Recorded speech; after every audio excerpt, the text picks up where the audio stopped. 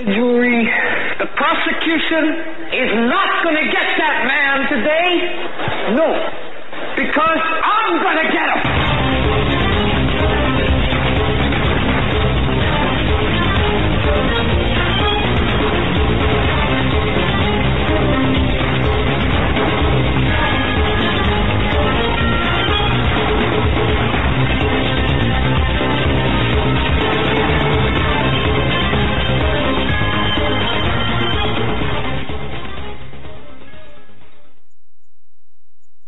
Coming to you live from our radio and television studios here in beautiful Northwest Pennsylvania. Well, we broadcast live every weeknight, 7 to 10 p.m. Eastern Time, right here on the Global Star Radio Network. It's the place to be. We're also simulcast on Blog Talk Radio, folks, as well as, of course, our official YouTube channel. All of the venues available right off of our home base on the internet, HagmannandHagmann.com. That's HagmannandHagmann.com. Go there, and you'll notice that you can not only get the YouTube video directly from the front page, but notice to the right, it's got just a wonderful area there, navigational area, where you can click to whatever site that is applicable to ours. So, for example, we have HagmannReport.com. That's where the news and information and our social networking sites, it's all right there. Very easy for anyone. Just go to HagmannandHagmann.com. You can listen live on Global Star Radio Network, or listen or watch live off of our page, or listen via BTR, whatever venue choice you might opt for. Yeah, I'm Doug Hagmann at the helm with fellow investigator, researcher, and of course my son, Joe Hagmann. Together we are the Hagmann and Hagmann Report, what I like to call America's premier father-son investigative reporting team. And you know, we like to dig into topics that the corporate mass media doesn't, they won't, they will never do. And many people adhere to the coincidence theory of historical and current geopolitical events. We look at the conspiracy, well, we look behind the scenes, I guess, awakening others to the truth and the real news behind the headlines. We want to thank each and every one of you, including those new to the program, for tuning in and being part of what I like to call our extended family. And I really mean that, folks. You are really near and dear to our hearts. And I go back to thinking, which was kind of a blur of the conference, I go back to thinking about meeting all of you. And what I try to do is like take a mental picture and you know, memorize names and faces. But I'm so thankful to have met all the people that I did meet. So many just beautiful people there at the conference. I mean, beautiful. I'm talking about people, you know, not appearances. Certainly I wouldn't qualify for that. And nor would Joe, but, you know, just beautiful people. Man, it was humbling to me just to listen to you, to listen to your, in some cases, listen to your testimonies, your stories, and to get to know you a little bit better, to give you a hug or a handshake or I don't know. It was something that I will never forget, because you folks are really the lifeblood of the family, and I just want to say thank you so much for, you know, it takes I don't know, whether you took time off of work or you had to put aside that time and the expense to get there. And I just want to say thanks for doing so. And I hope that it affected you the way it affected us. And deeply. And it was so great. It was so great to see everyone and meet everyone behind the internet names, or the, yeah, you know, the chatters in the emails, interactive right. Chat room, to emailers, to callers, right. The people we've met before at other events, such as, you know, going to the Supreme Court, yes, in Washington D.C. We met a lady there who's going to get her doctorate in divinity, and was that Sally?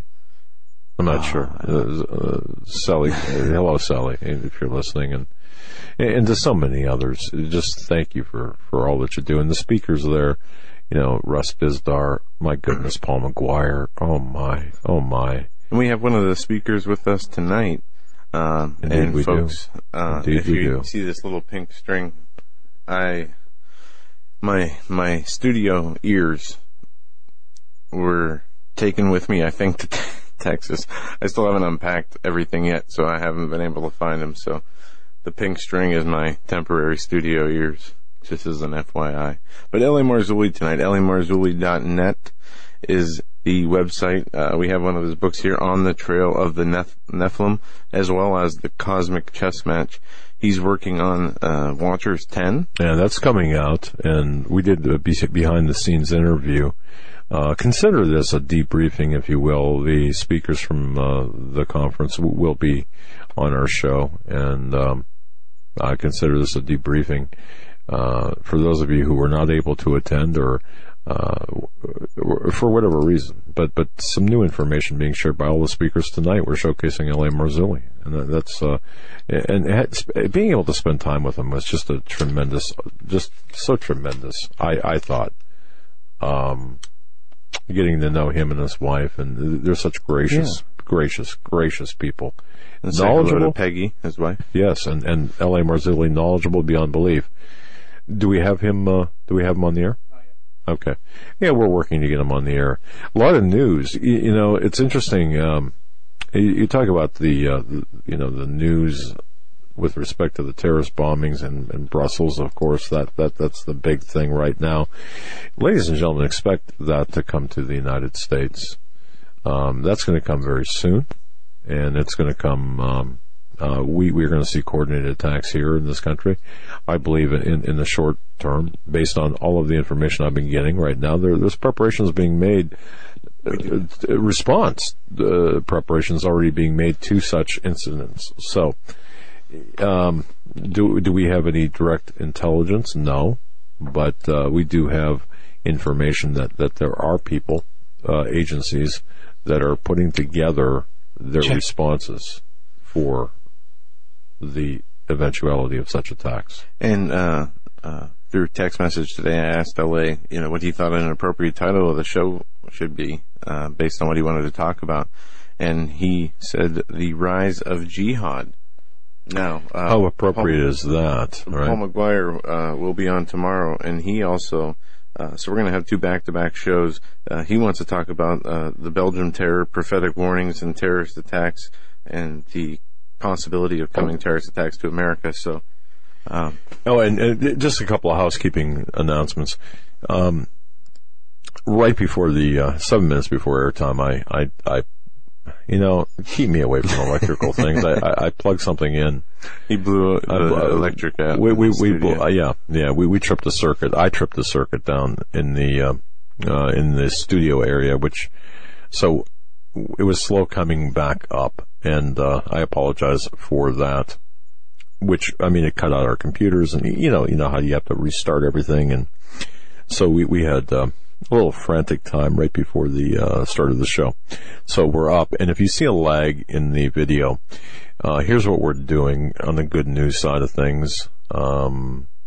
We are investing in the equipment needed that we need here to take this into fully high def, and hopefully when we get this piece of equipment, which is very, very pricey, but we need to do this. So that'll give us immense capabilities. You're going to see some really dramatic changes here over the next couple of weeks, and we're just so excited about that. But anyway, so I think LA is on with us. All right, so LA from lamarzulli.net. Mr. Marzulli, it's great to have you on the show, and it was a pleasure spending the weekend with you. Hey, Doug and Joe, great to be here. And please refer to me as L.A. When you say Mr. Marzulli, I feel like an old codger or something. My God. Okay, L.A., right. It's a deal. There you go. Well, all right. Well, it was a pleasure spending time with you. Oh, it was great. Our tables were next to each other, and it was really fun. Really fun getting to know you guys a little better, too. I for whatever reason, I did not realize to see the amount of work in the product that you have out, the knowledge that you are providing to people through your books and DVDs. It's just an amazing thing how much work you've put into your your ministry, if I may call it that. Sure. Your projects, it's just, I stood back when you and Peggy were not there. I stood back in awe looking at that, and I'm thinking to myself, how much time and effort did it take you and your team? And it's just thank you for all that information, by the way. So Well. I really appreciate that.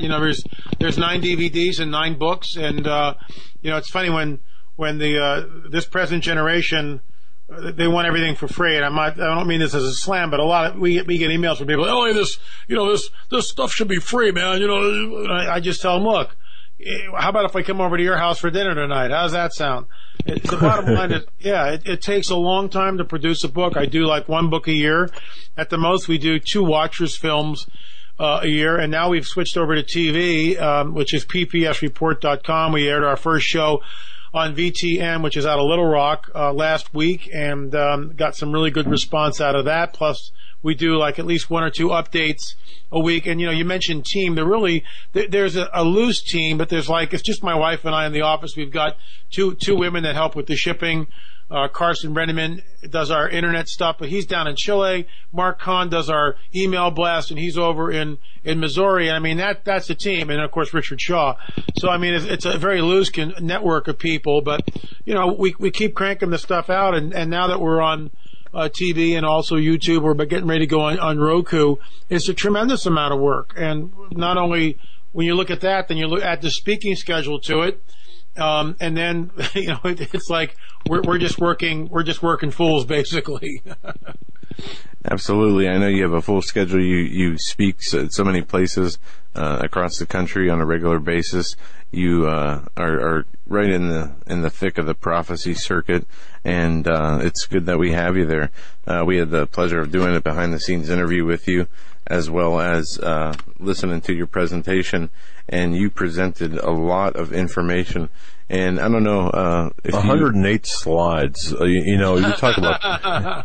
When I heard that, I thought it's amazing the amount of work. I didn't mean to cut you off, but it's 108 slides to show people. I mean, you talk about an information-rich environment. My goodness. But Ellie, where do you want to start tonight? Because you got so much going on. In Watchers 9 and also the book by the same title, Days of Chaos, we outline this. And in fact, today I wrote a blog, and what I did, I just basically, it's from 2013. And the beginning of the blog was this. I'm warning of the coming jihad for years now, and for the most part it has fallen on deaf ears. It's coming here, and we will see more of these attacks. In the meantime, another candlelight ceremony is not going to stop the jihadis. Now, that was originally posted in 2013 on the wake of Nairobi, Kenya, when the jihadis opened fire in a mall. And killed, I forget exactly what the body count was. It was 67 people looking at it. At least 67 people. Obviously, more were wounded. And this is just, it's not going to stop. And people have to understand this. The problem that we have, and I'm looking at another, actually this is from a Truth Revolt, U.S. Muslims react to calls for surveillance. We have the same ideology as mainstream Americans. And so, of course, there are moderate Muslims out there who embrace America. I mean, at least that's what we would like to think. And as I stated in my talk at Hear the Watchman conference in Dallas, in Germany in World War II, many of the Nazis were German. I mean, there's no doubt about it. The majority of Nazis were, in fact, German-speaking people, but not all Germans were Nazis. And so it is with Islam. The question is, and I've got stats in front of me, and we can get into all that stuff. But if even just 1% are radicalized, and I think it's actually more than 1%. If just 1% are radicalized, then my gosh, what are we looking at? That's like with 1.4 billion Muslims in the world, and some people put that higher. That's like 1.4 million terrorists running around. And I think on Drudge Report today, this is basically the headline: 400 trained jihadis for European wave of bloodshed. Other sites are saying that ISIS has declared war on Europe. This and there's no way to vet these people, and this is the problem. you've got this influx of Muslim immigrants into Europe, and this happened, of course, months ago, and people, and I talked about this again in Here the Watchman, people ask me, and they do it sort of, with sort of an attitude. LA, I followed this blood moon thing and nothing really happened in 2015. It's like, I felt like I'd taken to the cleaners here. I bought some books on it and I watched the video on the blood moons and nothing happened. And I look at them and I say, are you kidding me? I mean, what did you expect? The planet to split in half or something? The very fact that we've got over 1 million Muslim refugees storming, by the way, through Europe, and I show clips of that, is absolutely unprecedented. Absolutely unprecedented. We've never seen anything like it before. And the second factor is the Russians are now in the Middle East. They're still there. Yes, Putin has withdrawn a little bit, but that whole place is just one big powder keg. So the problem we have is how do we figure out who the jihadis are? Of course, there's no way of knowing that. And this creates a real problem. There's most Muslims, I'm assuming, although I have no way of knowing that, but I'm going to believe it, even after all the carnage and the endless wave of suicide bombings in Iraq and in other places. Obama stands up today and he says, this is not the face of Islam. Islam has been hijacked. Well, with all due respect, what is the face of Islam? I mean, I also talked about this here, The Watchman. Do we believe in the Muslim Brotherhood? Is that the face of Islam in Egypt, where the Muslim Brotherhood states emphatically, this very fiery Imam, Safwa Higazi, states emphatically that the capital of the United Arab States will be Al-Quds, which of course is Arabic for Jerusalem. How's that going to work? Do we look at the face of Islam in Saudi Arabia, where the madrasas basically teach Sharia? Do we look at Saudi Arabia with Chop Chop Square, where hands are cut off and hands on one side, feet on the other, the endless slashings, the torture, the fact that women have no rights at all, they're not allowed to drive, the honor killings, the female genital mutilation? Is that the face of Islam? What are we supposed to believe here? Is ISIS the true face of Islam? What about Iran, who are Shia Muslims who are completely at war with Sunnis? And in Iraq, about every 10 to 14 days, some suicide crazy blows up somebody in Iraq, and it's on both sides. Sunni blows up Shia, Shia blows up Sunni. On and on it goes. When ISIS rolls into town, the first thing they do is they round up all the Shia Muslims and they just blow them away. That's it. They line them up in trenches. I've got film of this. Line them up in trenches. Boom, boom, boom. Shots to the head, blood spurting out every place. So when Obama makes a statement like this, which I find just incredible, it's basically saying that this is not what Islam is, and ISIS has hijacked the religion of peace. Then, with all due respect, Mr. President, please point us to the real face of Islam.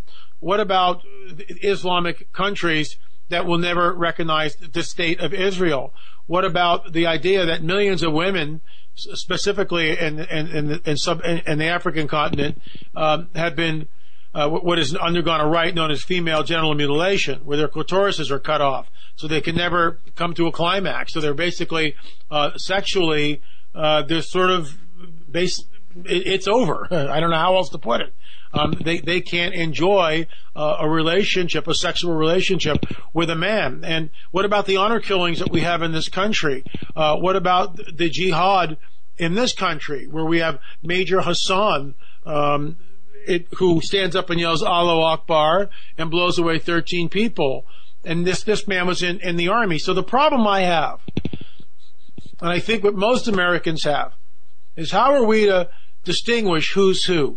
There's no way to tell. There's absolutely no way to tell. And as Trump says, do we put a hold on this for a little bit? Do we stop immigration from Muslim countries? I mean, the fact that Europe is dealing with this, there's no way to stop it over there. It's already over for Europe. And what they're going to see is wave after wave after wave of terror. I've been saying this for years now, certainly before 2013. I wrote Politics, Prophecy, and the Supernatural in 2007. And when that book came out, I said the same thing. Look, there were dirty bombs that we believe came across the southern border in the 90s. This was also in Politics, Prophecy, and Supernatural. I sort of tagged it again in Days of Chaos. But the bottom line is, those dirty bombs came across the southern border in the 90s when the border was wide open. Now, it's still porous today. Don't misunderstand me. And the Border Patrol is basically handcuffed. They can't do what they're supposed to do. And wave after wave of illegal aliens, and what about illegals don't we really understand? You're coming into this country illegally. If the roles were reversed and we just went into Mexico, we'd all be rounded up and put in the hooskow and then deported. But somehow over here, all the, bleeding heart liberals, we got to give them citizenship. We've got anchor babies. And if you say anything against it, you're a racist. It's just unbelievable. I mean, it's just, where are these people, define your terms. What is a racist? That's not a racist. That's someone who wants to secure the borders because you're allowing people to come into this country who then basically get food stamps and live off the public dole, don't pay taxes, send the money back into their countries. And we've seen it over and over again in California. But apparently you can't say anything. So in the 90s, Osama bin Laden, that elusive boogeyman, who, by the way, when they killed him, and of course I don't believe that was Osama bin Laden in Pakistan for a minute. I believe he died from kidney failure in Iran years earlier. But anyway, the SEAL team went in, they see a guy that looks like Osama bin Laden, the whole thing's a setup. Yeah, they get somebody. Yeah, they bag him. Guess what? No DNA is extracted. There are no fingerprints, no iris scans. There's nothing. And out of respect to Muslims, they bury this guy at sea. I mean, are you kidding me? Am I really supposed to believe that? That is the most classic wag the dog story I have ever heard in my life, except for Benghazi, the wag the dog thing, where we were told that this spontaneous eruption that happened in Benghazi, which killed our ambassador, and by the way, he was brutally tortured, sodomized with a cattle, he was sodomized, but he was also probed with a cattle prod to his genitals for who knows how long, while all these goons are yelling Allahu Akbar and torturing this guy and finally killing him. Our Marines were told to stand down. And the fact that Hillary Clinton, with all due respect, Madam Secretary, can actually run for President of the United States shows me anyway, how far down the rabbit hole we really are. What does it matter? It matters a whole lot. The fact that just last week she said, and look at Libya, no one died there. Excuse me, you forget about the 4 Marines. It wasn't a spontaneous eruption due to some movie that the way you guys spun it, the administration, the Muslims were reacting to some anti-Muslim movie, and the guy was under house arrest for like 6 months. Then they let him go. Of course, that was on page non-existent in the New York Times. Hardly anybody knows about that. So Osama bin Laden is buried at sea. Am I supposed to believe this? I'm supposed to believe they shot him. I believe he died in Iran years ago. I think this is one of the reasons why what's her name? What was the prime minister or president of Pakistan for a while? Benazir Bhutto. Yeah, Bhutto. Yeah. Bhutto was assassinated because basically she came on the record stating that, Osama bin Laden died in Iran 6 years earlier. She actually stated that. You can go online, you actually hear the quote. I'm not making this stuff up. So whether or not she was assassinated because of that, who knows? The bottom line is, when bin Laden was here, and Paul Ryan has a book that talks about this, there was a fatwa, a religious decree, that came from an imam that allowed him to bring weapons of mass destruction into the country across the southern border. The southern border was porous.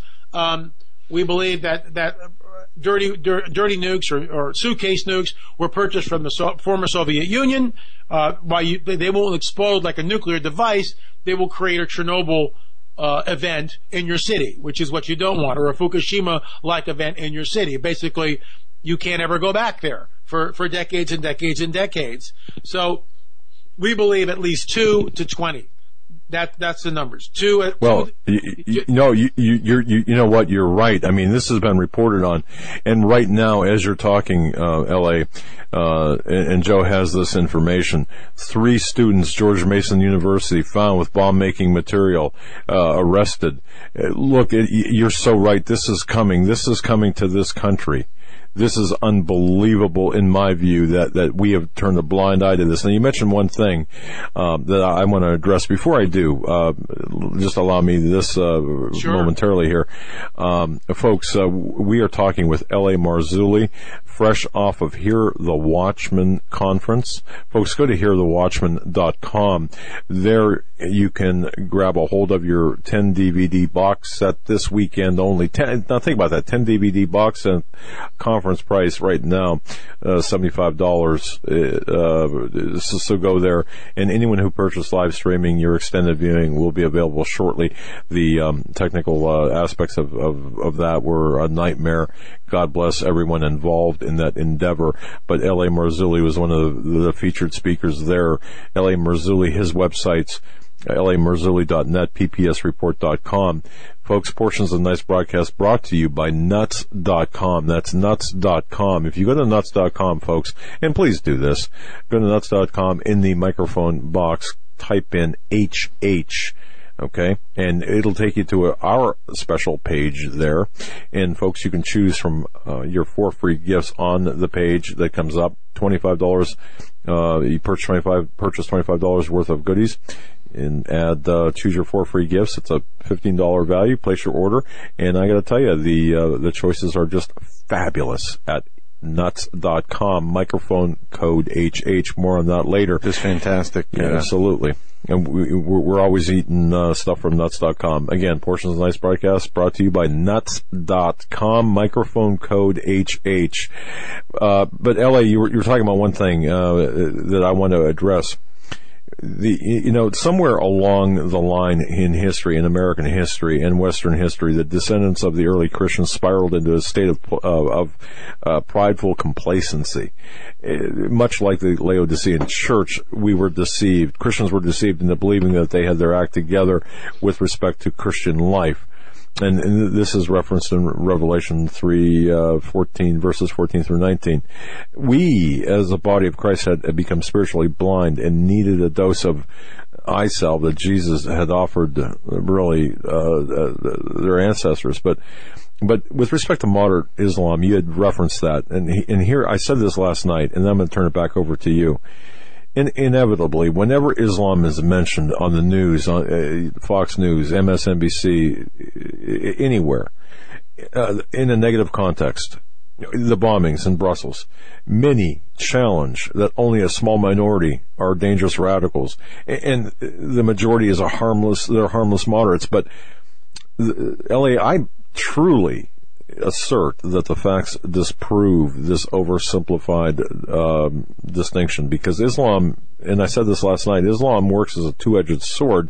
Yeah. One edge is terrorism, and the other is a more subtle process that leads to the Islamic takeover of a country by using our laws against us. So I do believe that this alien invasion that we're seeing today, and I don't want to cut into your time at all, because I really believe that we've been sold a bill of goods with respect to the moderate Muslims. Sure, there are,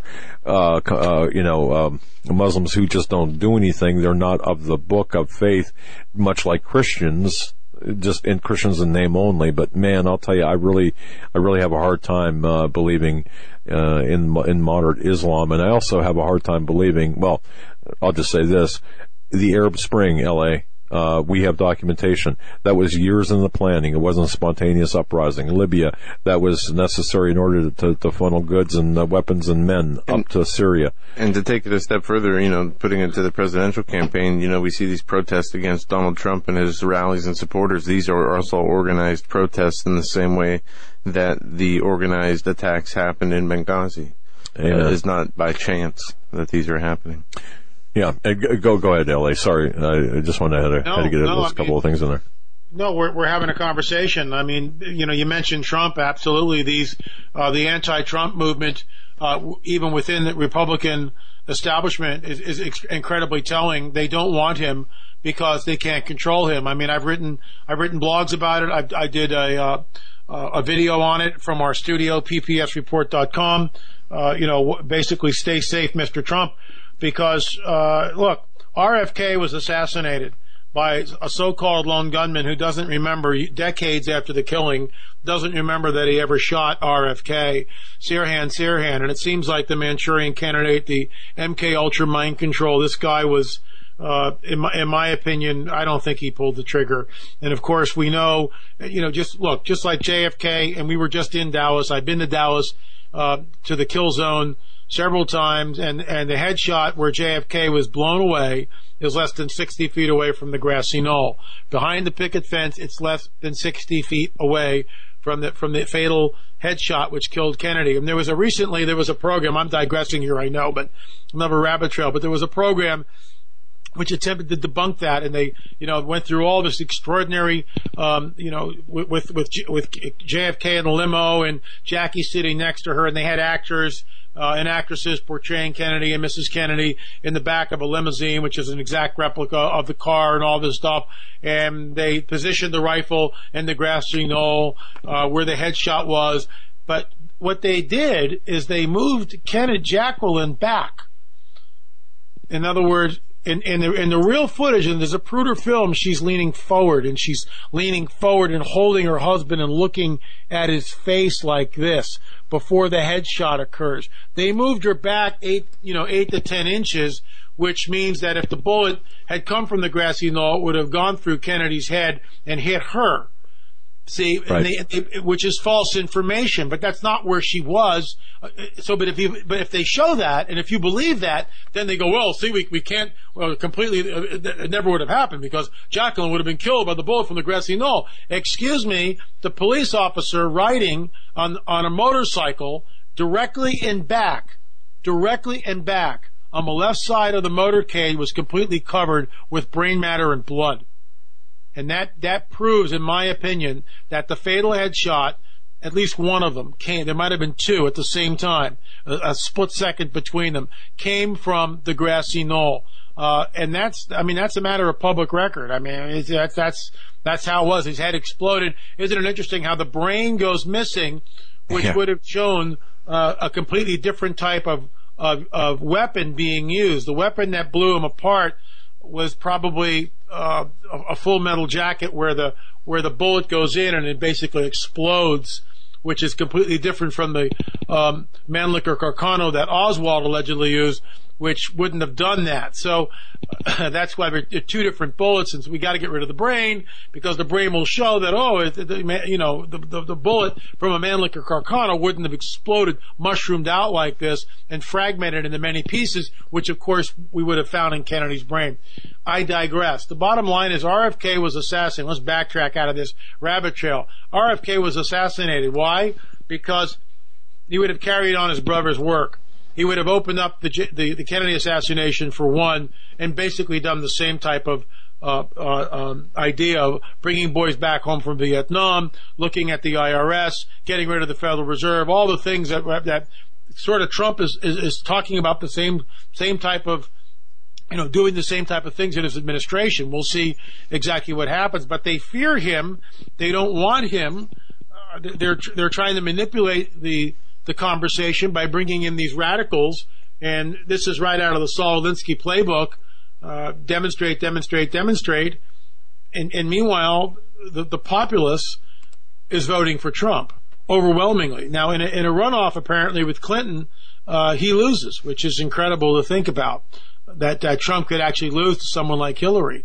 But look, we are in, and I'm just looking at Breitbart's.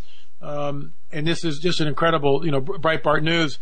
Ann Coulter, who I love, she's so pithy and witty.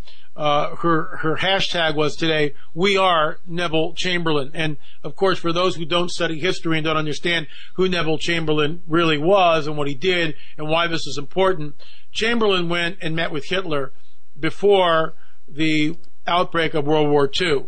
And Neville Chamberlain came back and holding this silly white paper, waving it at the airport in London, saying Hitler doesn't want war, we have peace, everything is okay. Hooray! And so there it is. And so everybody went, yay! And a couple of weeks later or whatever, Hitler invades Poland and World War II rolls out and, 50 million people are killed, and how many in the concentration camps? 15, 20 million, we'll probably never know. Out of that, 6 million Jews, 7, 8 million Jews. I mean, the number is through the roof. And a lot of times, they didn't actually keep records. You got off the death trains in Auschwitz, and women and children just immediately went to the gas chambers. No one was keeping track of the body count, the way it should have been. But look, we are Neville Chamberlain. The fact that, just like in Brussels, the first thing they do is have a candlelight vigil. If I see one more candlelight vigil, I'm going to scream. That's not the answer. 20 seconds of silence is not the answer. I don't have the answer. No one does. The bottom line is, and this is where it gets tough. This is really where it gets tough. I do agree with the Donald when he says we should close our borders until we figure this out. You bet your booties. Anybody who wants to come over here, whether for work, for school, for anything, who comes from a Muslim country that sponsors terrorism, and I'll just list a few: Yemen, Iran, Lebanon, Syria, Saudi Arabia, Egypt. Forget it. You're not coming over here. And then you go down into Sudan and other places, sub-Saharan countries. Any of these countries who harbor terrorism, you can't come over here. That's the first thing that we should do. The second thing is we need to infiltrate the mosques in this country, because we have no idea what is actually being preached in the mosques. And the fact that Trump said this also, that, for instance, in San Bernardino, which is, 2 hours from where I live? So that's on my doorstep, if you get my drift.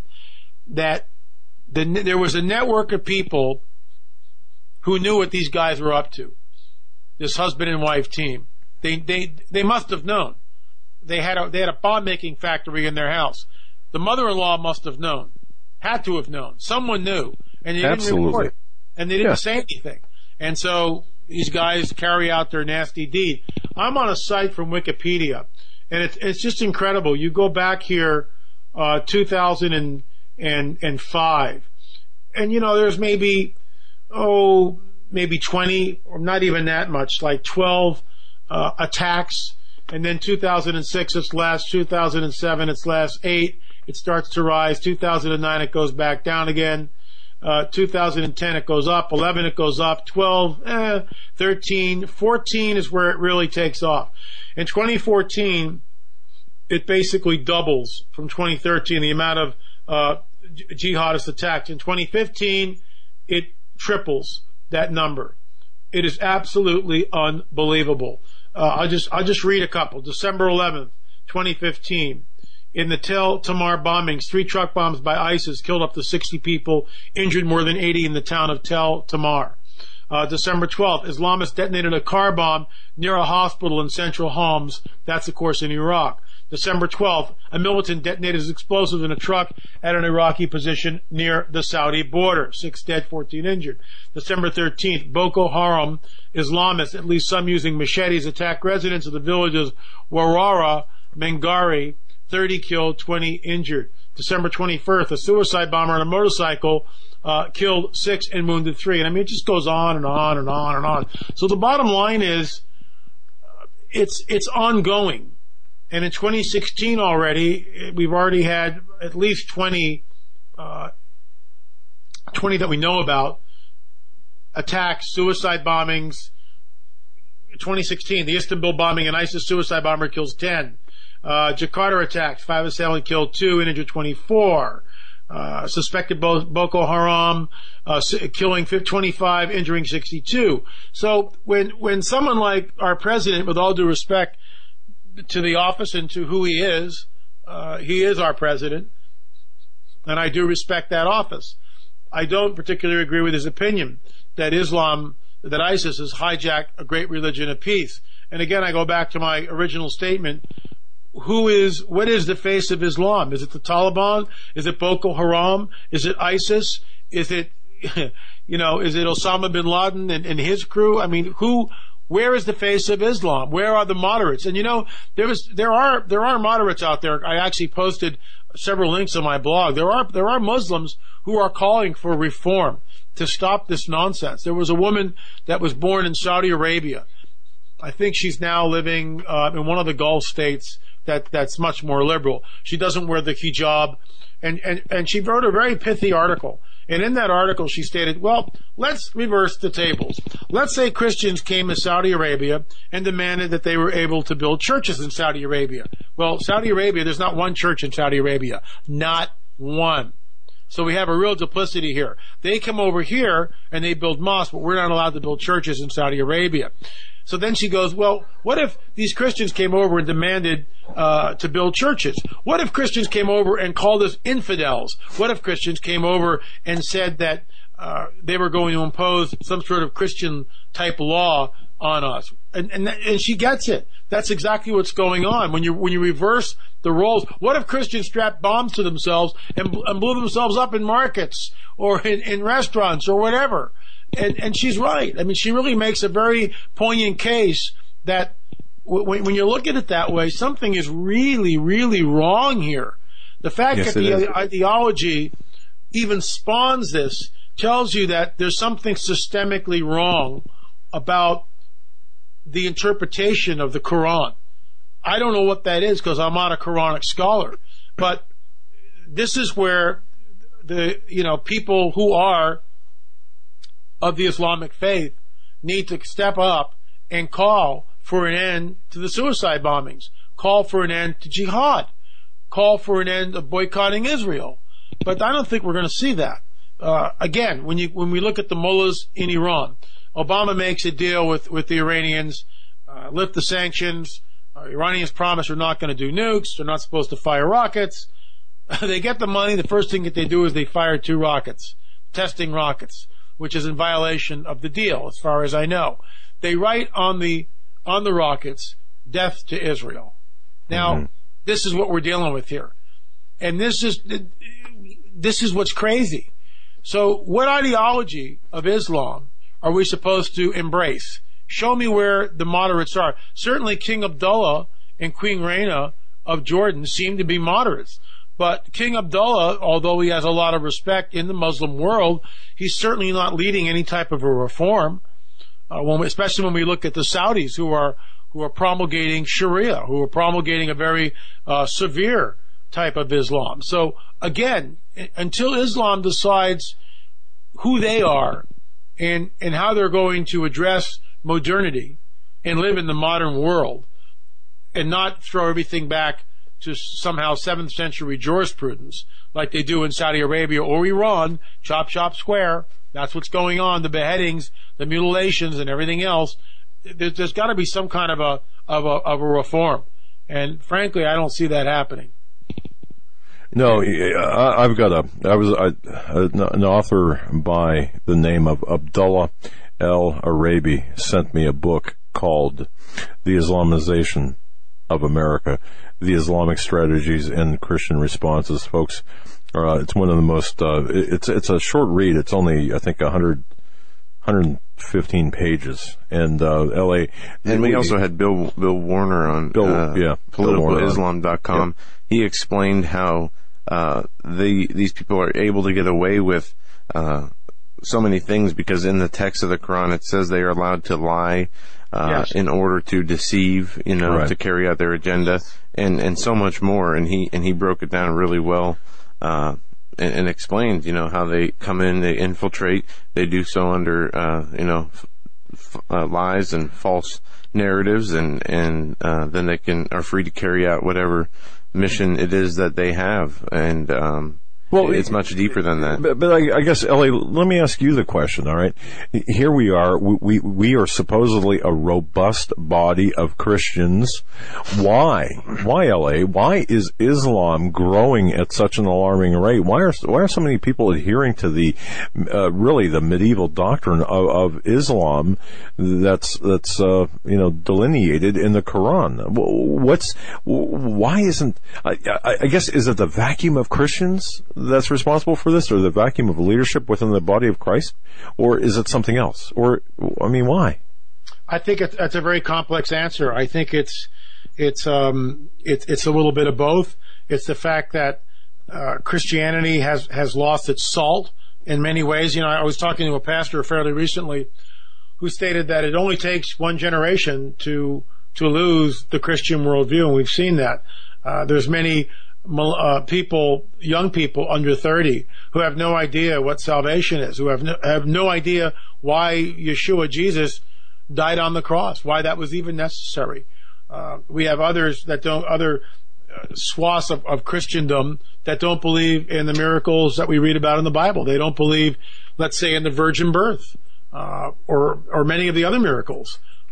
They have a whole other section that believe that Jesus will not return, that we are actually living in the millennial kingdom. And if that's true, good luck with that.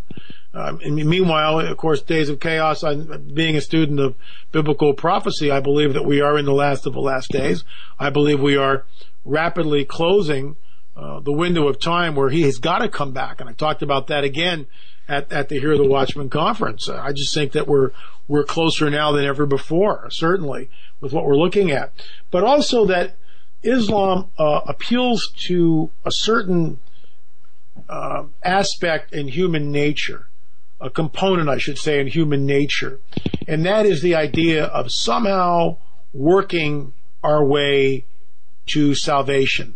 What's interesting about Islam, and when you talk to Muslims about this, and I had dialogue with Muslims, there is no word in the Quran for love.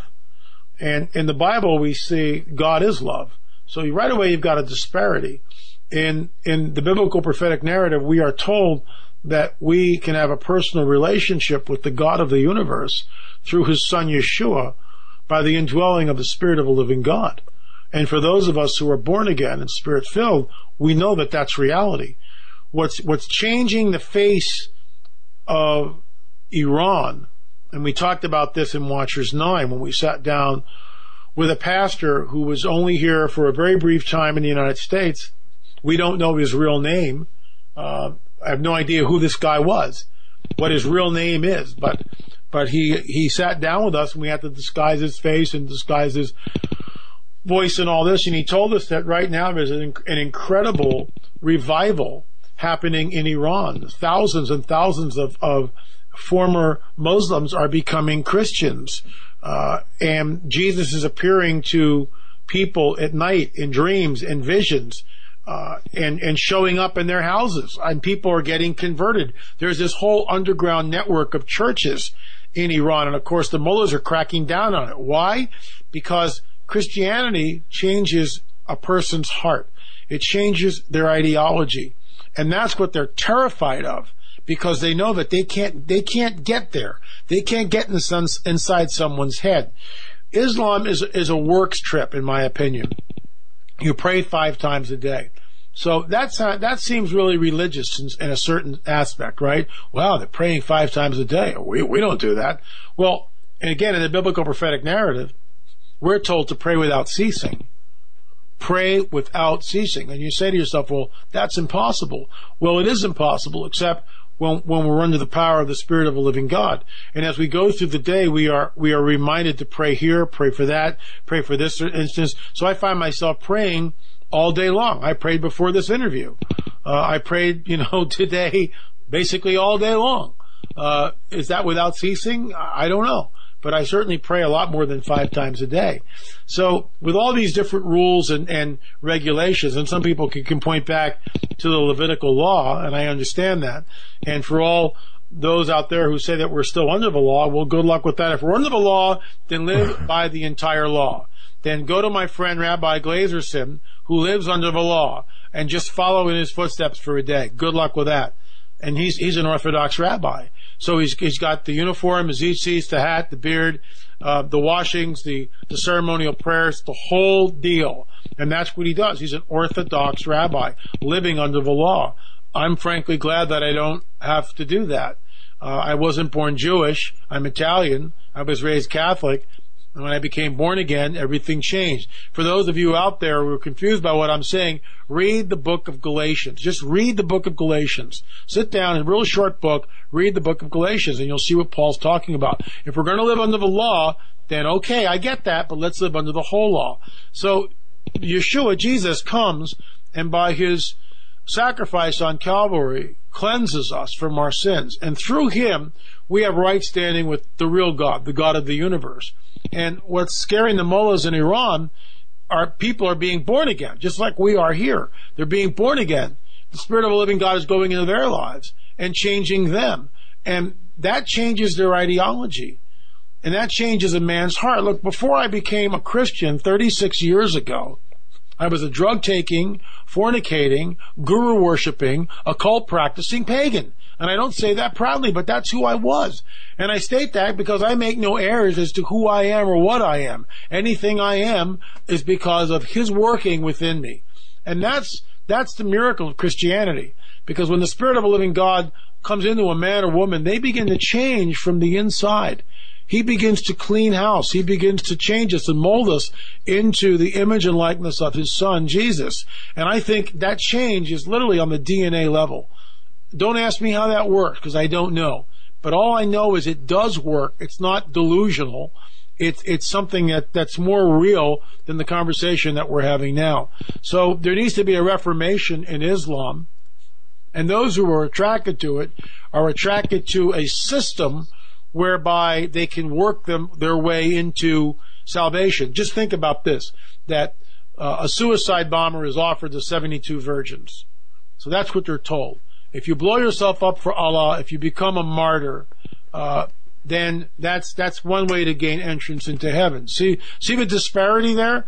If you are a martyr, shahada, in Arabic, if you are a martyr, then you gain entrance to heaven. That's a works trip.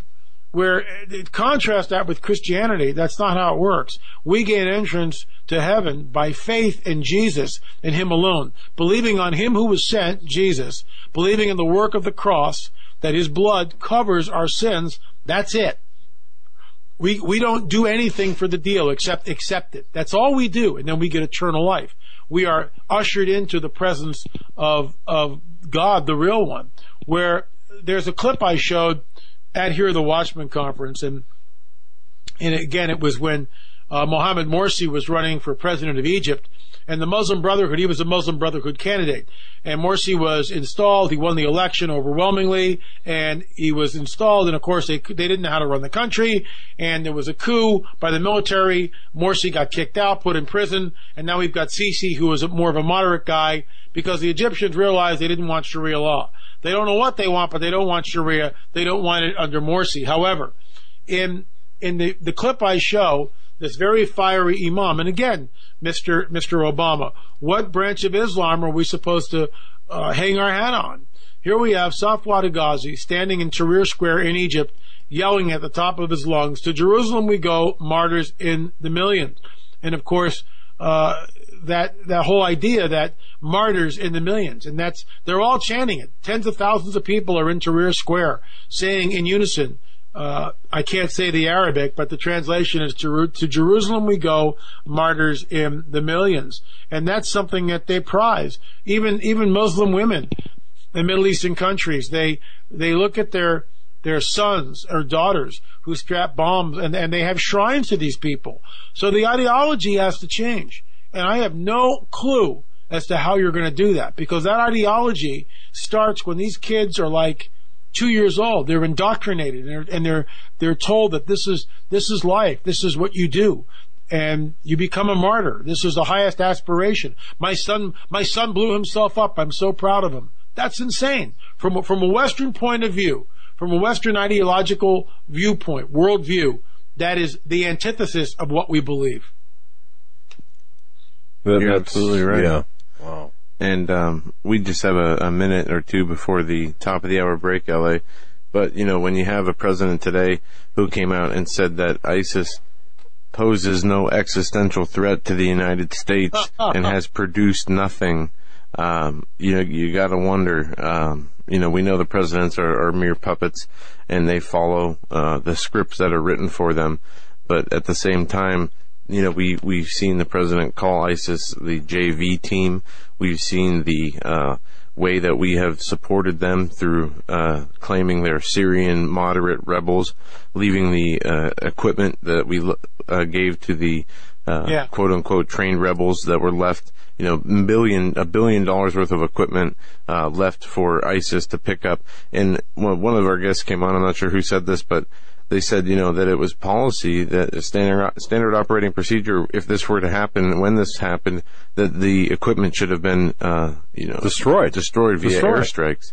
And the fact that they weren't, and, they let tanks, Humvees, rocket launchers, and other heavy weaponry to these terrorists, it just goes right in the face of everything that we know the government's supposed to do. Then you have a pope saying that this is Arab invasion of Europe is a good thing for Europe and to bring in diversity. Yeah. At the same time, there's these terrorist attacks that are devastating the different cities in Europe, from Paris to, what we saw yesterday. Folks, we're up against the top of the hour break. Our guest is L.A. Marzulli. LAMarzulli.net is his website. And ppsreport.com as well. And if you like what you're hearing right now, Hear the Watchman DVD set. You got it. Go to hearthewatchman.com. L.A. was a smashing hit there with all the information. We'll be right back with hour number 2 with L.A. Marzulli right after this. Stay with us. This is the Global Star Radio Network.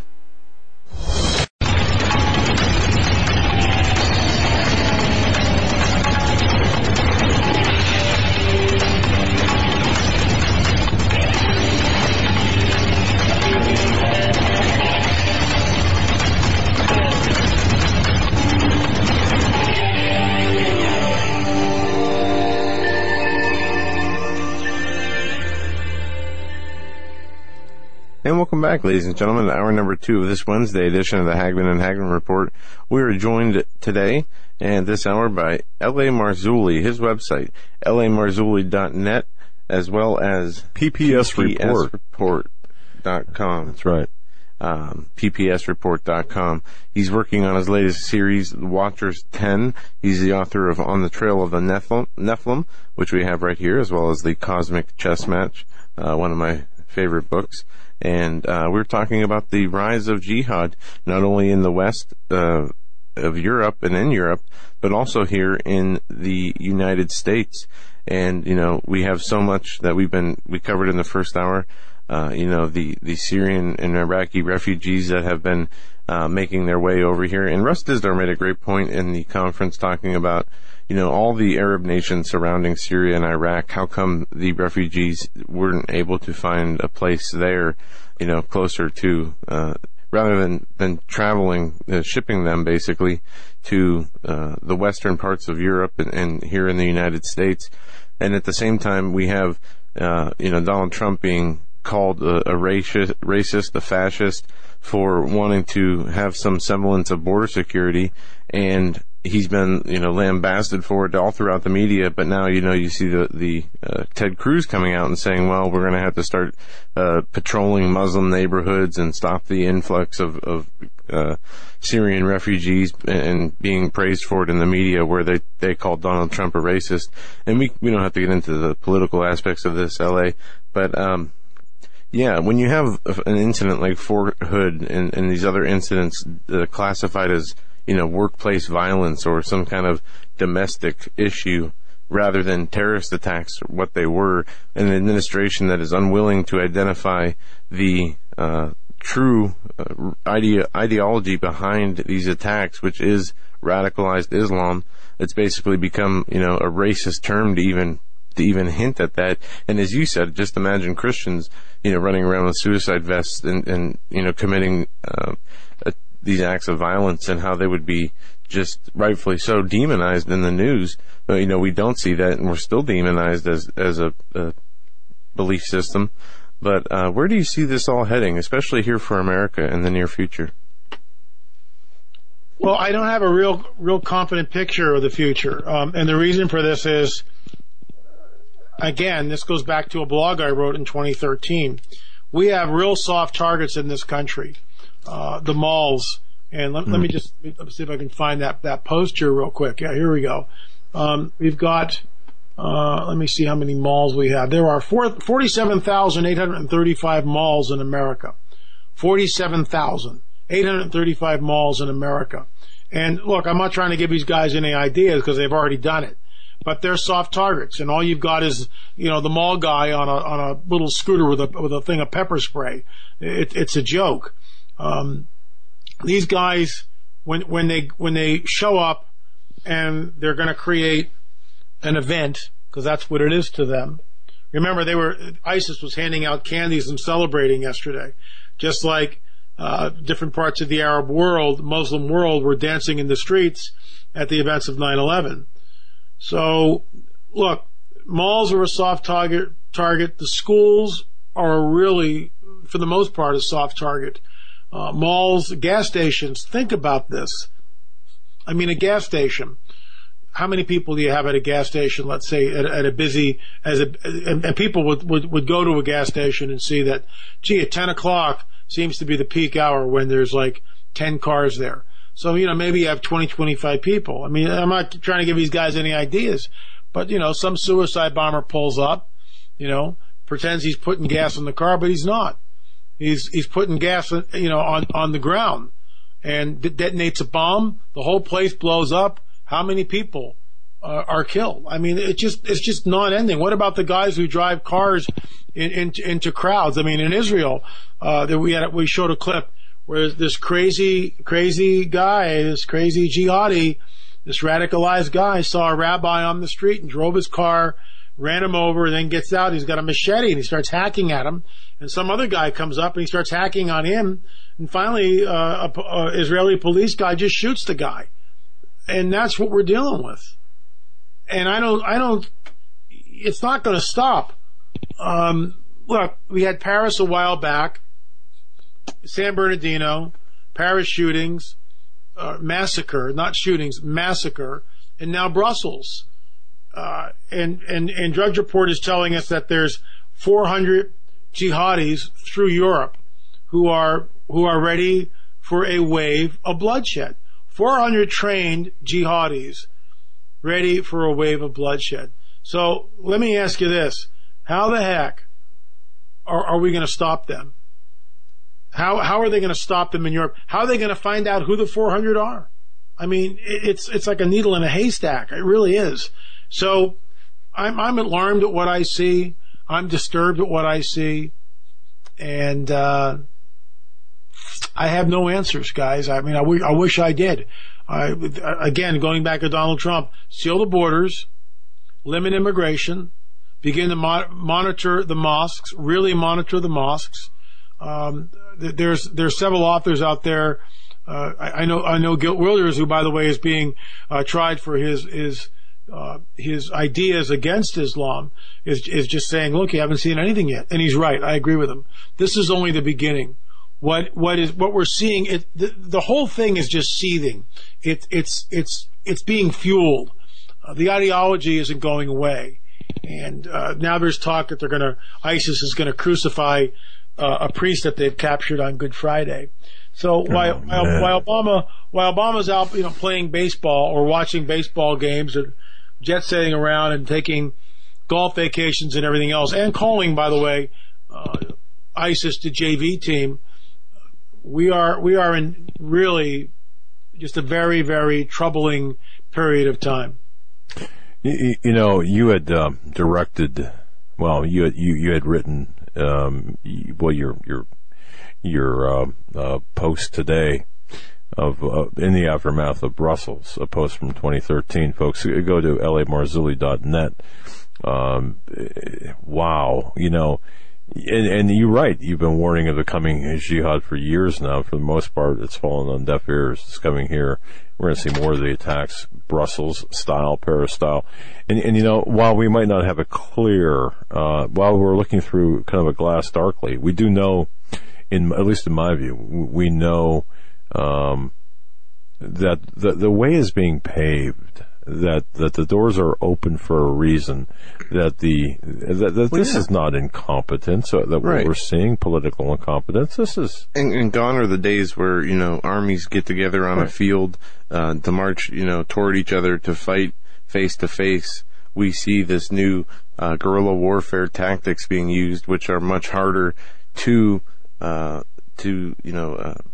stop unless you have information beforehand, and or, as you said, LA are doing the proper profiling in order to understand who it is that is in our country and what their intentions are. But Joe, let me ask LA this: LA, aren't we seeing? I mean, when we look at what's taking place right now, and in the biblical prophetic aspect of things, looking at the bigger picture here, we know We know what prophecy tells us. I mean, we know biblical prophecy. Are we not seeing, I mean, these attacks, I think people have a tendency to look at the attacks like Brussels and Paris and every other attack that you mentioned via Wikipedia, and we know that they're on the rise. But the end game toward this one world global system of governance, isn't this being managed to that end, do you think? Well, we actually talked about that, and why we're looking at all this. The New World Order has a saying, out of chaos, order. Now, why would Merkel welcome hundreds of thousands, if not upwards to 1 million Muslims into her country? Why would Obama insist on ramrodding 300,000 of these so-called refugees into our country? I think, and I'm going to go way out on a limb here, but this is what, I've studied and looked at, and, call me crazy. It's, maybe I'm wearing my tinfoil hat here, I don't know. But we know from the biblical prophetic narrative that there's going to be a one world government and a one world religious system. We know that. But that begs the question, how do we get 1.8 billion Christians, 1.4 billion Muslims, a billion Hindus, and then everybody else underneath that, all these other, small little isms, whatever, to somehow come together collectively? How is that possible? What's the scenario that we can create that will do that? I mean, when we look at the absolute virulent ideology of Islamists, obviously you're not going to change it. We need an event that's going to change it. So they're creating, this is like a classic Hegelian dialectic, the idea of a conflict, a counter-conflict, and a synthesis. The conflict is the war in the Middle East, the counter-conflict is the refugees, and it's all being managed and orchestrated, absolutely managed and orchestrated by the so-called leaders of the free world. 300,000 in this country, well over 1 million in Europe, which is changing the cultural landscape of that entire continent. So it is being managed, and being managed very carefully. And of course, the synthesis to this will be, it can go a variety of ways. The synthesis would be exactly the opposite of what the EU is now, a lockdown, more like a Soviet-style lockdown. I remember reading in the 60s that in order to travel between one town and another, you had to have special passes. How long were you going to be gone? How long will you be there? How long will it take you? What's your business? I mean, it was crazy. There was no freedom of movement at all. Is that what we're looking at? Is that what Jade Helm and other exercises where they shut down? See, right now I can get in my car and I can drive cross country if I want to, and there's no checkpoints. I can just drive. I can go anywhere in the continental United States I want to. I could go to Miami, Florida. I could drive my car to Miami, Florida right now, or New York, or get a cup of clam chowder up in Boston if I wanted to. But the bottom line is there's no restriction. What happens if all that changes? What happens if because of what we're looking at, they begin to close these just the simplest of transportation? So let's say driving into Los Angeles in the morning, that becomes a problem. Well, if you can't drive into Los Angeles, you're looking at millions of people driving into Los Angeles. How the heck is that going to work? I mean, everything shuts down. Everything shuts down.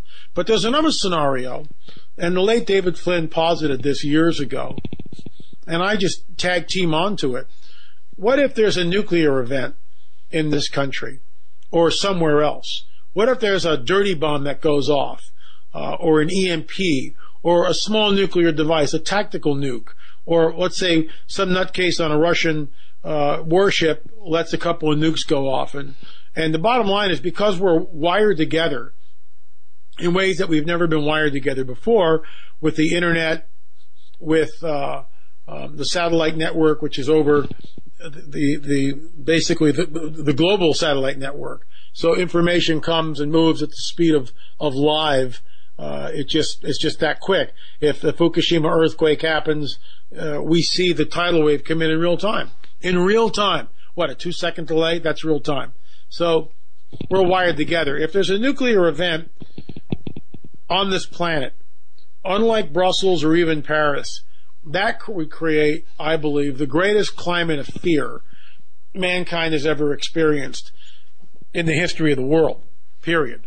I mean, it's different than Hiroshima, because Hiroshima happened and then the stats came in, but the world was at war. And it was, I'm not saying it was acceptable, but it ended, it took two. Remember, they did Hiroshima and Nagasaki before the Japanese surrendered. It took two bombs before the Japanese surrendered. They didn't surrender after the first one. They kept fighting. So that's alarming in itself.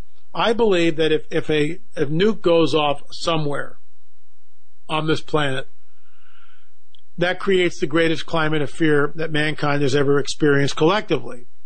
Would that then trigger supernatural events? In other words, would we see mile-wide motherships appear? And now we get into the whole Darwinian paradigm with guys like Richard Dawkins talking about panspermia, that we were created by a race of extraterrestrials and then seated here, the whole ancient alien thing on Friday nights and all this other stuff. I mean, now what? And they appear and they will tell us that we created all life on this planet. We manipulated early man. We started the world's civilizations and the world's religions. And now at this critical juncture, we've come back to give everyone a DNA upgrade and to usher mankind into a golden age. So that's what I'm banking on. That's what I truly believe is in fact the end time scenario. And with everything that's going on and all the research that I've done and the books that we've created and the DVDs, the Watcher series that we've created, I just think that's, in my opinion, that's how it's going to come down. It's going to be something like that, because when they show up, everything changes. Doug and Joe, you guys know this. When they show up, when they really reveal themselves, that's it. Everything is, AD, after disclosure, or AA, after the arrival, however you want to say it. That's what it is. The world stops at that point, and it's my life before they showed up and my life after they showed up. And that's all if the church is still here, and we may be, because I believe it ties into the coming great deception that we read about in 2 Thessalonians and the apostasy, the apostasy, the apostasia in Greek. It's an event, and that begs the question, what causes that event? So why this is all conjecture and speculation, and I understand that. I mean, I totally understand that. It's speculation and conjecture on my part, but it's based on research and in looking at everything that's going on and keeping an eye on supernatural events and keeping an eye on the alien implants that we've actually taken and removed in a hospital or an operating room like setting with medical doctors and trained personnel and all this. And we presented some of that information at the Hear the Watchman conference. I mean, I looked out at the audience and people were just riveted and when I'm showing those pictures of the operation and telling them a story and how one prayer changed the atmosphere in the room. So if that's the case, all that to get to this point, if that's the case, then all this is being orchestrated. There is a Luciferian hierarchy. We all know that. We believe that. All we need to do is look at Beyonce or Madonna at the Super Bowl, flashing, the Baphomet sign and all this other nonsense. It's right in your face. That's who they worship, the God of this world. And for people that don't believe in the supernatural, well, good luck, because that's what we're about to see. I'm a supernatural biblical literalist, and I believe that the supernatural world is more real than the world we actually live in now. And I think we're very close to seeing things manifest. And hopefully I'm wrong. Here's another thing off the Drudge Report. One of the ISIS fighters, my dream is to live under Islamic Caliphate in Europe. Now, how do you change that man's ideology? How do you change that man's ideology? You can't. You can't change his ideology. No, there's no way. I mean, as you had mentioned earlier, I mean, we see videos, training videos on Arabic language websites, terrorist websites, sure, that that indoctrinate children from infants onward. It's just ridiculous how this is playing out, and yet, people are not getting this on the 6 o'clock news or in the evening news or any of the cable news networks, LA. I mean, and it was interesting you did what you said earlier about at Hear the Watchman conference, when you were talking and pointing things like this out and things like the coming deception, great deception, people were just glued to your presentation. Folks, go to hearthewatchman.com for information on the DVDs and such and live streaming, and even more so, go to lamarzulli.net, and there you can get all of or look at all of the DVDs, and certainly Days of Chaos is just important. But bottom line is this. The body of the church is really not awake, and I don't believe, LA, that they're prepared for what's about, for what's coming. The majority of people, because they're not getting this in their churches. They're not getting this in the media. So I kind of spread that. I was kind of spread out there with that comment. But the bottom line is, we are becoming a much less intelligent. We're being dumbed down. Meanwhile, we're devolving. Yeah, exactly. And you mentioned this too. I mean, in your face, right? All of these overt signs in your face, and they're laughing at us, LA. They're laughing at our ignorance. Don't you get that? I mean, don't you feel that too? Absolutely. They sort of count on it. I go to this little church in Malibu. It's just started. And the only reason why I'm there, guys, I really don't care if the pastor gives me anything. I'm not there to meet anybody. I'm not there to do anything except raise my hands and worship the King. That's it. It's the only reason why I go. And if I get something out of it, bully for me. If I walk away with if the pastor gives me something that I can chew on for a while, wonderful. But that's not why I'm there. The only reason why I go is to honor the King, to show up, to worship him, and just to say, hey, I'm here, Lord. I'm giving my time to you today, because basically I worship him every day. At the end of my run, when I do 2 miles, 3 or 4 or 5 times a week, depending on how I'm feeling, at the end of the run, my hands go up, and I just sit there and just worship. I don't care who's looking. I'm at the Zuma Beach parking lot. Hands are up. I'm just worshiping the Lord. And, it's early in the morning, so there's a couple of people around. They probably think I'm stretching or something. I don't care what they think. So church for me is every day. That's just Amen. Part of my life. Church for me is every day. Worshiping Father God is just a daily routine. An ongoing daily routine. Yeah. But the church, for the most part, that church that we've been at, guarantee will never, ever talk about the biblical prophetic message. It just won't. Most churches today steer clear of prophecy. So if that's true, and prophecy is about a third of the Bible, then when pastors get up, they're not teaching the entire Word of God. They're not teaching prophecy. They're not alerting their people to the tenuous, tumultuous, unprecedented times in which we find ourselves. And of course, that's the problem. So there's a lot of kids, a lot of Pepperdine students that go to this little particular gathering. And, I understand. I was young once. You're looking for a wife. If you're a female, you're looking for a husband. People are pairing up, and you're thinking about careers. You're thinking about all this stuff. And, they got coffee and they got cake, and it's a typical feel good. Hey, you know what I mean? It's that whole thing. And it sort of drives me nuts. And, I'll go this Sunday. It'd be very interesting to see if this pastor, with all due respect to the man, and I like him, he's a great guy. He's got a real heart for the Lord. And I like his studies because he breaks it down, and you can tell it's just not, he's done his work during the week. He's not reading somebody else's sermon. He's like, working it out on his own. And this text said this, and this commentary. So I really like him. I respect what he does, and I'm all for the guy. We'll see if he mentions anything in regard to the Brussels massacre other than we need to pray for the families, and we'll have 30 seconds of prayer or something. And I want to call your attention to something that happened at Hear the Watchman, something that I find myself doing more and more of when I get a chance at conferences.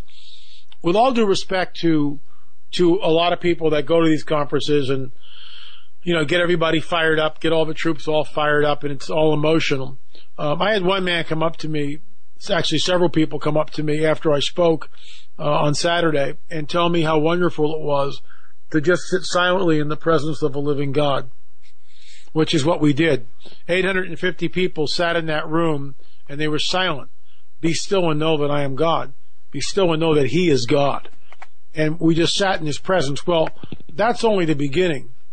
And what I would love to try to do, if I'm invited to another Hear the Watchman conference, is to actually meet with the other pastors and some of the elders, whatever, and have a team of people that would be able to facilitate a time of watching the Spirit of the living God move through His people. Because I guarantee you, we could have gone there decently in order, not a bunch of people running around screaming, barking like dogs. It's not what we're talking about here.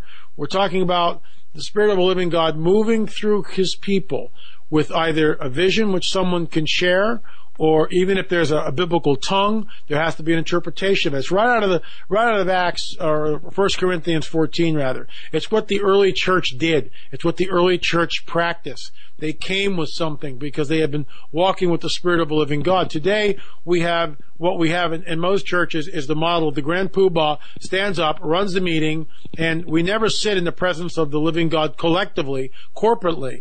That the people never get to do anything. So no one ever grows because they're not practicing the gifts. They don't even know what the gifts are for the most part. So when you get 850 people like that, it can get real sloppy. That's why you have to have people trained. You've got ushers there. And if it's about you, if you're hearing something and it's about you, then that's just between you and the Lord. That's not something corporately. But maybe you have a prophecy, so you stand up and you give that prophecy. And maybe one of the pastors has and I've seen this work. We were at a conference in Knoxville last year. And that model was sort of set up. And it went right down the line. I would say at least 20 people gave a word. I started it because I had a word. I forget what it was, but I had a word. It was one of the attributes of God the Father. Okay, so that's kind of cool. But guess what? 19 or 20 or 25 other people had another attribute of God the Father. It went right down the line. And that's how He works. And so what we got was we had a cosmic Bible study led by the Holy Spirit, giving us the attributes of the living God as Scripture, because it all came from Scripture. It all came out of God's Word. No one was making this up. These were attributes that are found in God's Word. He's faithful and true. That's an attribute, right? Long-suffering, that's an attribute. He cannot lie. That's an attribute. It went right down the line, and we had this incredible Bible study led by the Spirit of a living God. And see, all that's been lost for the most part. It's not practiced in the churches. So this is why we get the prophetic narrative that says having a form of religion but denying its power. The power comes from the people sitting in the Holy Spirit's presence. Just shut up and stop it. You don't have to blab or say anything or do anything else. Just shut up and sit still. All of us, corporately.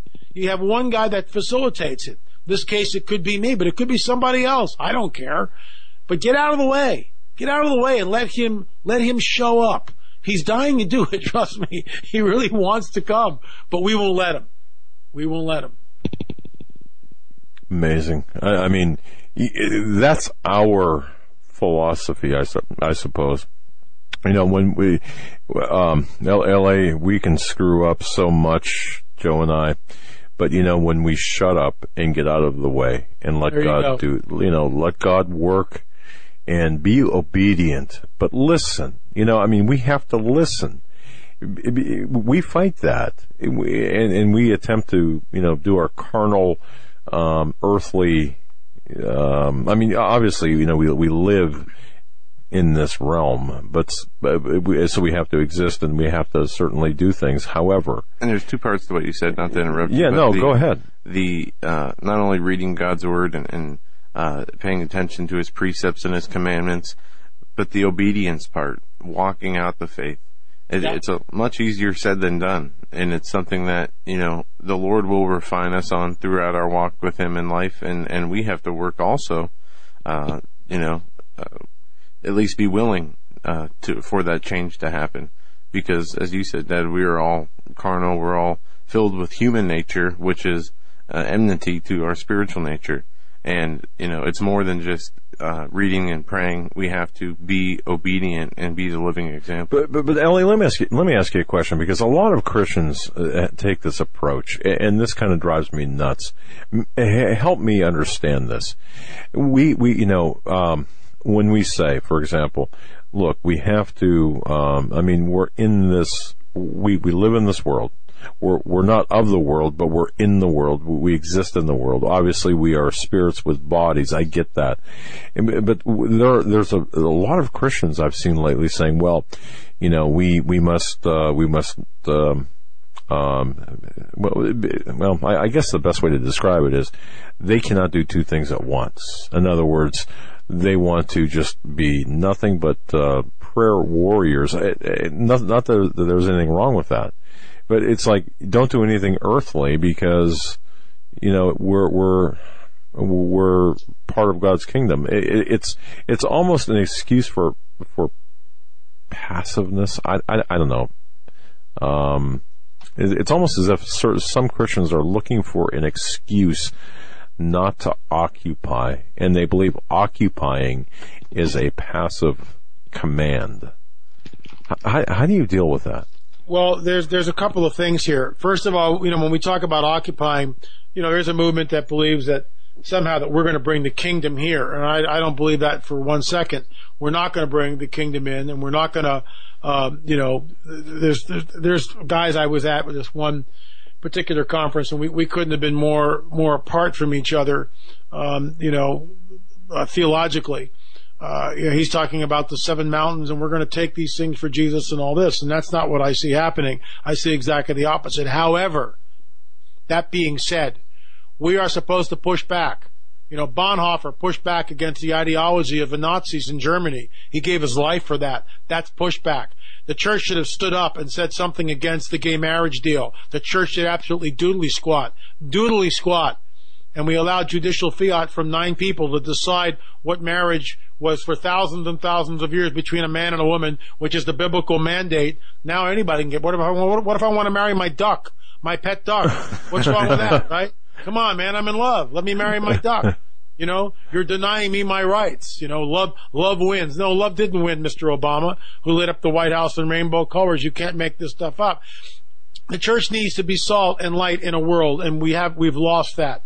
And in that respect, I agree. Someone wrote me and says, LA, you should just talk about the salvation message. Enough of this UFO and Nephilim. And I'm going, oh my gosh, you're clueless. You don't understand. It'll be like the days of Noah when I return. What do you think we're talking about? What do you think is manifesting? What do you think is happening here? Come on. I mean, it's right in our faces. And so there's a balance here between engaging and not engaging. And, should we be political? Absolutely. Do I believe that George Bush was the born-again Christian guy? No, not for a second. I think we were all duped. And when I answer that with people, I'll go, look, when you hop on an airplane, do you go up to the pilot, excuse me, sir, are you a born-again Christian? Do you believe in Jesus? No. The guy's an airplane pilot, and you're going to fly from point A to point B. So when you have a politician, he's managing the country. Granted, it'd be great if he had, Christian views, but you want someone who knows what the Constitution is and who will stand for the Constitution. So it's a fine line between sitting around and doing nothing and just talking salvation messages and then pushing back, let's say, to the abortion holocaust. The church basically went to sleep with that, and now we've got 60 million unborn babies which have been killed, murdered in their mother's wombs. And that's what it is. And I would even go as far as to say that it is a ritualistic satanic offering. Just Google what happened in Philadelphia with our good friend Dr. Gosnell, who's now spending multiple life sentences as he just butchered baby after baby after baby ad nauseum. I mean, this is where we're at. Or go look at the Planned Parenthood videos where she's sipping wine and munching on her salad and talking about, I'm careful not to crush here, but I'll crush here. It's insane. It's absolutely over the top insane. And the fact that the church does nothing, and I mean nothing, the fact that we meet in pretty much everywhere and there's no outrage and the pastors don't get their foot soldiers, give them a heads up on what's going on, they're the ones that are going to have to give an answer, because the pastors are the ones who are supposed to educate their flock. And many of these guys, well, we don't want to offend anyone, L.A. It's just a bunch of girly men in the pulpits. It is. I love it, because yesterday I said, look, this country does not have a problem with intolerance. We've got a problem with too much tolerance. We tolerate too much. LA, we, as Christians, we outnumber them. Even with the evangelical Christian pastors, we outnumber the enemy. Why aren't these pastors standing up and saying, no, enough? We should be shutting down all of these charnel houses, these abortion centers. We should be saying no to, we're not going to marry, we're not going to engage in or facilitate the sodomite crap that's going on. And you know what, Ellie? I'm sorry, buddy, but you can't marry your duck. As much as you like your duck, but it ain't going to happen. I'm being discriminated against, see? Yeah. Yes, you are. And you know what? They're weaponizing the legal system, because, see, even by us saying this, and I truly believe this, L.A., that we, it's going to be a very short time from now that we will be cited for hate speech for even talking about this. Yep. In Canada, you can't say anything against Muslims or gays. You can't. That's right. Yeah, you wind up in jail. So there's so much for free speech. You can't say anything. It's protected now. The government has protected it. So it's coming here, folks. Yep. It's in a sense it's already here, and it's the vacuum that's created by the non-performing Christian pastors. And we get emails saying, "Why are you so hard on Christians?" Well, The answer should be obvious, right? Seriously, we're not stepping up to the plate. Men like you are. We're not. But and this the education, and by the way, this is another thing that really gets me. When I looked, and folks at hearthewatchman.com, you can go there and get the DVDs, and inevitably somebody will say, well, these, the $75 too much, 10 DVDs. It's not the knowledge. Okay, it's the knowledge, because one thing I really have a hard time with is stupidity, is ignorance, willful ignorance, L.A. And I got to tell you, you've done such a great job in educating the people from everything from the mounds, the Nephilim, to the coming deception and all of this. If you want to live in blissful ignorance, then you're the problem. You, not you, LA, but you, that person, is the problem. And we need more people to stand up and say, come on now put on your big boy pants and let's get educated. Let's know what we're fighting against. We can pray, but let's fine tune our prayers to fight, to pray against the enemies that are already here and breathing down our necks. I don't know. Yeah, it's look, guys, if we're really in the last days, and I talked about this at Hear the Watchman also, that the only way out of this thing may be up. I could be wrong, and I know that people have different ideas about the rapture, when it is, and all these different positions. I get all that. I totally get all that, and we can argue it, to the second coming, literally. And it's at some point in time, we're all going to find out how it works out, okay? All I know is that we see through the glass really darkly. I don't hold on to anything really that tightly. How many people showed up when the baby Jesus incarnated? Well, nobody. Nobody knew about it. Nobody was there. Oh, wait. There was a cosmic invitation, and a couple of shepherds showed up. And that cosmic invitation only because angels appeared to them and said, hey, go over here. The Messiah is over here. So there was a cosmic invitation. So I realized that even with all the prophecy in front and everything that we got, all the different Bibles and interpretations and, the text that we have, we still see through that glass darkly, dimly. We're not sure. I will say this. When we look at transhumanism, and how the GMO and the chemtrails and everything else may be changing and affecting human DNA. We are in the days of Noah. When we look at the breeding program, a so-called breeding program, which we talk about in our Watches series and, of course, my books, something is going on here. Something is going on here, and it's extremely unnerving. It points back to Yeshua's words, it'll be like the days of Noah when I return. When we look at the landscape, the geopolitical landscape, and we see the World War III basically forming in the Middle East, it's right there. This whole series of events, ongoing events with no end in sight, where all these different sides, whether it's Israel or Saudi Arabia, or Syria, Lebanon, everyone is building up. The Iranians are building up. The North Koreans are firing missiles. The Chinese are trying to move us off the petrodollar to the Chinese yuan. The BRICS nations, Brazil, Russia, India, China, South Africa, all trying again to move the world global default currency from the U.S. petrodollar to the Chinese yuan. Look at the instability of the country. Look at the decline in the dollar, the purchasing power that we have. People are talking about economic Armageddon in this country. Think about Fukushima, the radiation, which is ongoing, which they don't know where the reactor is. They don't know where the fuel rods are. They went missing in reactor 4. It's melted down. They can't locate them. They send in robots, and guess what? The wiring in the robots short circuits. So they got to build a new robot, and then that doesn't work. I mean, it's a total disaster. It's a mess. It's an absolute mess. Meanwhile, Oklahoma has now become the earthquake capital of the world, and they're getting stronger and stronger. Does this signal Madrid? What about the drought in California? Yes, the snowpack is up, but I have a seasonal creek. I've lived here since 1978 in the same location, okay? And that creek used to run for 5 to 6 months out of the year. That creek has not run in 8 years. 8 years. This is the 8th season. It's now the end of the rainy season. Yeah, the snowpack's up. We'll see what happens. But if the water continues to decline and the Hoover Dam doesn't run, with providing all that hydroelectric power, that affects upwards of 40 million people. We talked about that in Watchers 9.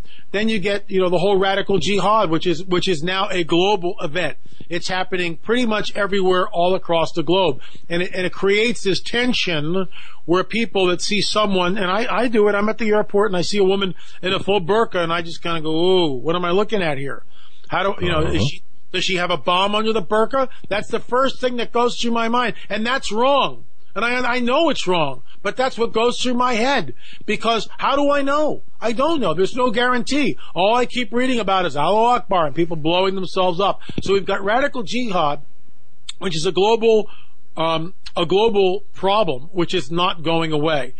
You've got this nation against nation, which of course comes from the biblical narrative, which says at the end times, wars, rumors of wars, nation against nation, kingdom against kingdom, that's ethnicity against ethnicity. Look at the racial tension in our country. Look at the Chicago, which is basically the murder capital of the United States. Every weekend, it's black on black crime. It's insane. Then you add the abortion holocaust where 60 million or 1 billion babies, 1 billion with it be the mind reels. I can't even imagine that. I can't get my head around it. It makes no sense. Look, under Stalin, 65, 70, 75 million, which I have trouble getting my head around. I can't imagine that either.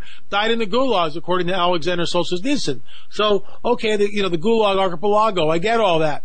But now we're looking at 1 billion. 1 billion. I mean, that's like a seventh of the world's entire population since Roe v. Wade. Completely gone. Completely gone. There's a blood curse on the land. A blood curse on the land. Record drought, record heat, record flooding, record tornadoes, record snowfalls, record rainfalls. The whole place is absolutely wacky, in my opinion.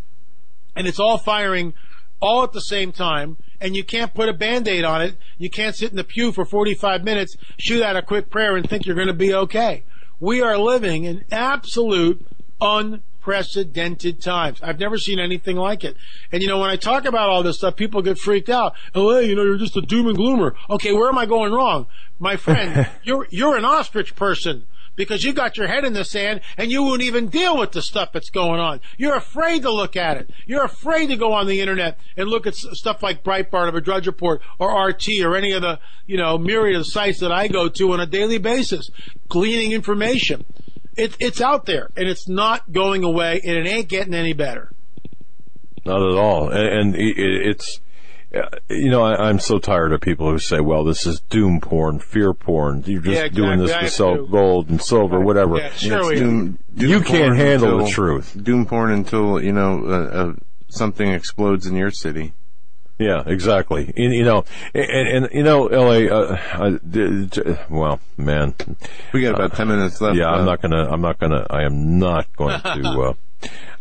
go on a rant here because except to say this, all right, we are living, to me, as you had so well stated, days of Noah. I mean, look around, and you point this out in your Watchers series. But by the way, Watchers 10 coming out, but if somebody if you would recommend one thing on your website that people should get a hold of now, considering the times, what would it be? Would it be Days of Chaos? Would it what would you say, or wait for Watchers 10? What do you think? Well, I mean, certainly Watchers 9, Days of Chaos. I think, and the book Days of Chaos. You watch the video, you read the book. You're not asleep anymore. You can't possibly be asleep anymore after those two, after you look at those two offerings. It's going to wake people up. It will make an ostrich person, the head comes out of the sand, they go, oh my gosh, I didn't realize it was this bad. But I'm not making this stuff up. I mean, I wish I was. And that's the whole point of the book, Days of Chaos, is I chronicle. It's 8 years of blog posts with lots of interviews and interspersed with author's sidebar where I extrapolate or weigh in on a particular subject or go back and talk about a blog that was written 6 or 7 years ago. And what it does is it chronicles and it shows that everything is accelerating. You look at the volcanic activity, you look at the earthquake activity, everything is spiking, everything is on the rise, and it ain't going away. It's not getting any better. It's funny when I took the stage at Hear the Watchman, I asked how many folks here believe that the world has become better in the last 16 years. Not one hand went up. Not one hand was raised. I couldn't believe it. I couldn't believe it. So people know instinctively that things are wrong. So look, if you're interested in this stuff, look, if I was a millionaire, I'd be giving this stuff away, but I'm not. And when you purchase our books or our DVDs, it allows us to keep the lights on, we're working on Watchers 10. Richard Shaw and I are working on Watchers 10. We're working on our new TV show. We're working on the new book, Nephilim Hybrids. I mean, it's all constant research, constant information, and content. But you got to charge something for it, otherwise you're working for free. And all you folks out there that have jobs, you're getting paid for your job. Well, this is what we do. So by supporting us, by buying Days of Chaos or Watchers 9, you're helping out. But you're arming yourself with vital information. There's no doubt about that. I guarantee it. You sit down and you want Watchers 9, you'll go, I had no idea. We showed this one picture, and I showed it at Hear the Watchman, where there's a wedding party in Gaza.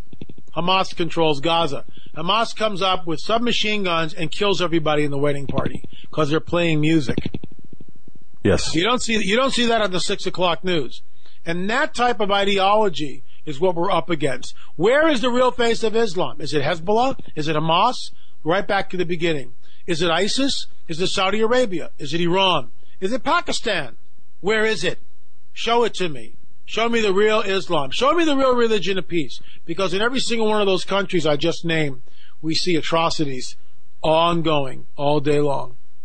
Amen. I mean, you're exactly right. And so everything right now on cable news, it's all about it doesn't matter where you are. It's 24/7 election news. I mean, shaping perceptions while presenting there you go. Election news.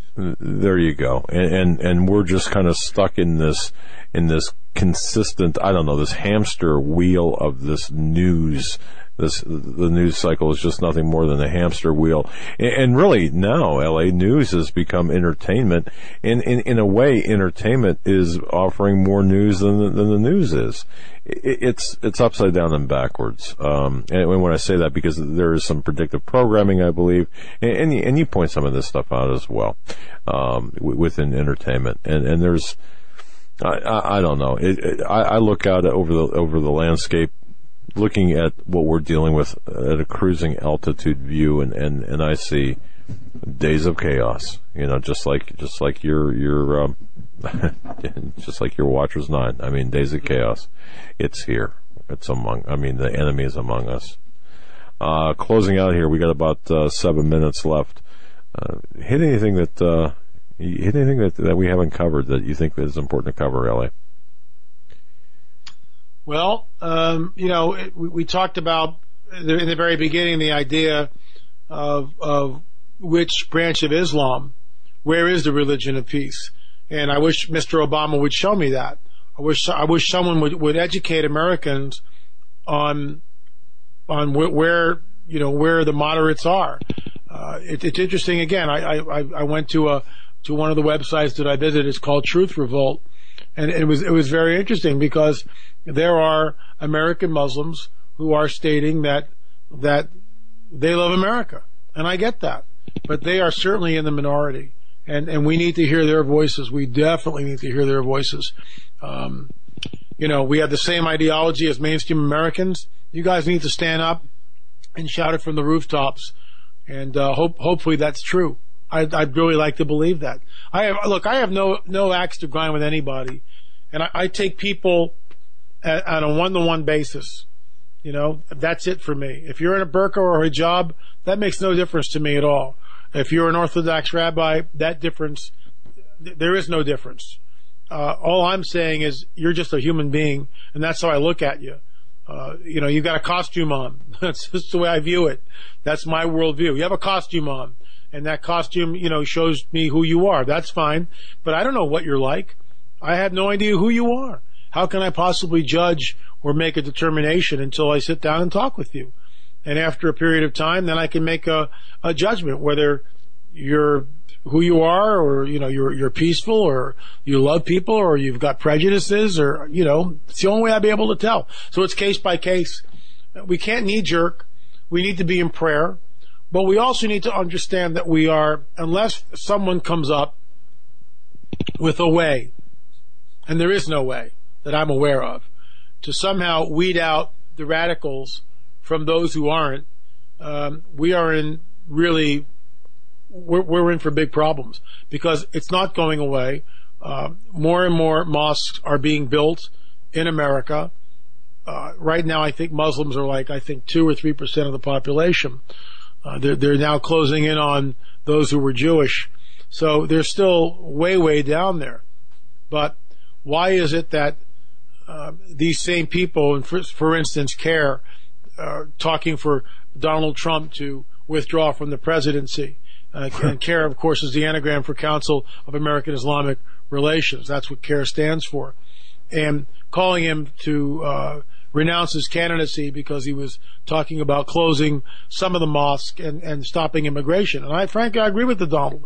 We got to be able to sort this thing out. We can't be stupid. We can't be like the Europeans were, where multiculti and everything else, and have another candlelight vigil. Candlelight vigils are not going to solve the problem here.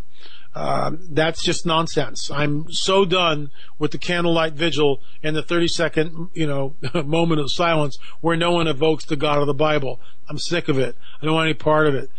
But we've got to stand up. God of the Bible. Yes. Sorry. We just got to stand up and say no to some of these things. And I already outlined that. Any country that is practicing jihad or anti-Israel sentiments, they can't come here. They can't come here. And that's what you got to do. And you got to infiltrate the mosque and monitor them. Any mosque which is talking about Sharia or jihad or radicalizing their people, it just can't be here. Go back to your own country if that's what you want to do. You're exactly right. L.A., you've been generous with your time. Here, The Watchman was, you just did a fantastic presentation. Thank you. And frankly, I got to tell you, folks, I would, seriously, I'd get the DVD set just to hear L.A. and watch L.A., his presentation. Again, the slides, the information. My wife was just in awe of your presentation. So was my daughter. So was I. We all were. And you did such a great job in laying everything out. I just want to say thank you for your work product, your involvement with Here the Watchman, your and just for everything you've done, and even for your generosity tonight for this show. I just say, God bless you, my friend. And I know you got a busy schedule. You're going to be in April, this April, you're going to be in the Faith Fellowship Church at a conference, right? Or giving a talk, correct? Yeah. Okay. All right. That's definitely looking forward to that. That should be really good. Fantastic. Anything before that? Where can we catch you before that? Let me go to the blog here and see what we got. Give me a second. I thought it was here. Hold on. Give me a second. Yeah, sure. I'm in North Carolina. And then, after that, it's up in Indiana for a conference up there. And folks, go to lamarzulli.net. That's lamarzulli.net. Also, ppsreport.com. ppsreport.com. LA, thank you so much for your time tonight. Again, it was a pleasure spending time with you this weekend. Hey guys, thank you for doing what you do. God bless you. Appreciate it. All right, brother. That was L.A. Marzulli. Again, lamarzulli.net, ppsreport.com. Check out his book, On the Trail of the Nephilim, and his latest DVD, The Watchers 10 series. That's coming out this summer. We'll be right back. Stay with us. This is the Global Star Radio Network.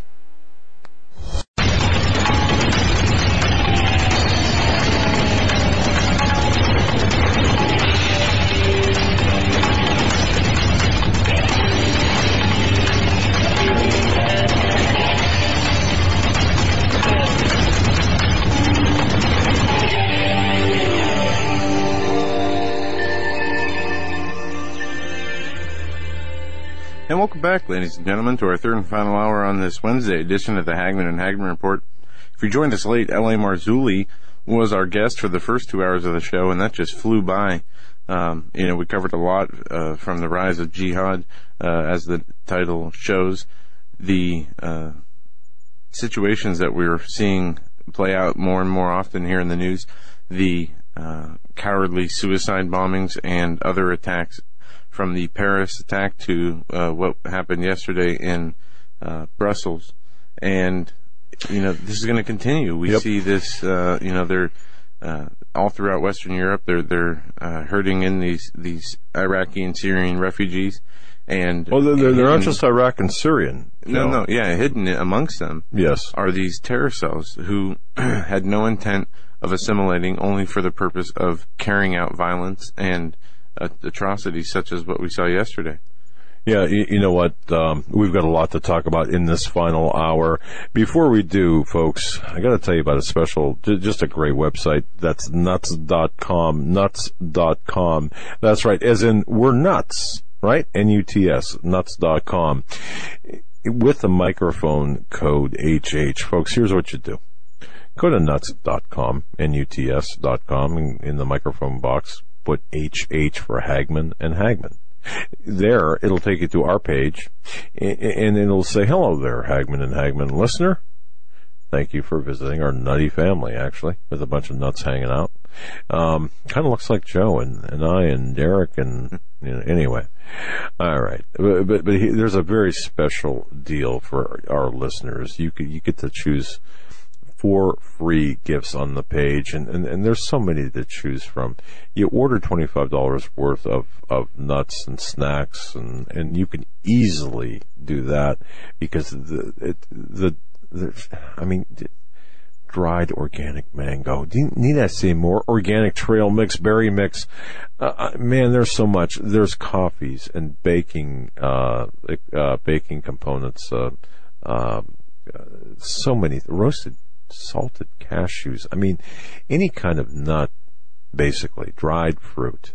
And they're very, if you've got dietary restrictions, of course, they've got things like gluten-free snacks, healthy snacks, some of the raw snacks, organic snacks, sugar-free, if perhaps you're diabetic. But over hundreds of flavors of coffee and teas, cooking and baking goods, chocolates and sweets. I can go on and on. But here's the deal. And we all snack. We all get hungry during the day. Why not make it nutritious, right? So go to nuts.com. In the microphone box, put HH there. Choose your 4 free gifts. Add another $25 worth of goodies to your cart and place your order. And I guarantee you, what will come to your door. And the box is great because it's got all kinds of cool jokes and writing on it. I mean, even even when it's delivered, the delivery person will have a good laugh with you because it's fun to get too. But the bottom line here, nuts.com, microphone code HH for your special free gifts. Really, it's a great company. It's a family-owned company. They've been in business now since 1929. Jeff, the owner, had a chance to talk with him, the head nut there. Very conscientious about quality control. We have never ordered a product that we were dissatisfied with. Let me rephrase that. Everything that we've received from nuts.com has exceeded our expectations in quality and taste. It's just fantastic. We have nuts.com around the office. We snack on this. From veggie chips to berry mix to even the supreme roasted mixed nuts. And, you got to try the Southern Heat Mix, man. Southern Heat Mix. Fantastic. Dark chocolate covered almonds. Am I making you hungry yet? The mixed fruit. Delicious. You like, one more thing. Do you like malted milk balls? They've got the ultimate malted milk balls you'll ever taste. The best you'll ever taste. That's nuts.com, microphone code HH, and hurry. Go there tonight. Nuts.com, microphone code HH for your 4 free gifts with your purchase. Joe, I before we get into the actual news about the terrorist attacks, we know pretty much we know that jihad is coming to this country. We know that. But you know what I found today? Remember we had the situation in Texas when we went to hear the Washington Conference. Right before that, they changed the law where, for example, they tightened up the laws in terms of concealed carry and open carry. For example, where we stayed, it said you cannot carry a concealed weapon in there because they will. I mean, it was against the law, or open carry a weapon in there, and they've tightened up some things in Texas, no less, right? And when we were kind of questioning ourselves, or questioning about this, but here's what I found, and I thought this was just amazing.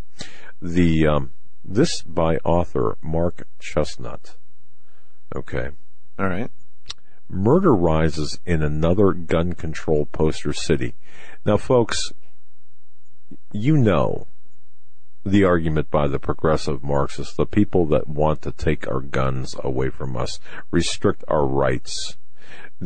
Obviously, we need more laws. Even Biden said we need to enact more laws because we don't have time to enforce the ones we already have. That's kind of, I'm paraphrasing, but that's basically what he said. How much sense does that make? But the murders, plural, rise in another gun control poster city. I just want to cite from this article written by Mark Chestnut. Okay, here's what he says. He asks the questions first. Why is it that cities with the most restrictive gun control laws seem to now have the fastest growing murder rates? And why, when these murder rates begin to skyrocket out of control, do city officials seem to believe that the only possible way to curtail rampant violence is by instituting further restrictions that only affect law-abiding gun owners? Because what is it, Joe, I'll ask you, what is it in the minds of, we'll say, the owner of a hotel, for example? What's going through their mind? Or the city official that says you can't carry guns here, or the state restricting your ability to carry a concealed weapon. What the wiring in their thought process? I can tell you. Okay, what is it? Remember when we worked as private investigators and after 9/11, and when we were doing the 8 hours to get to start working and spending weeks at a time out of town.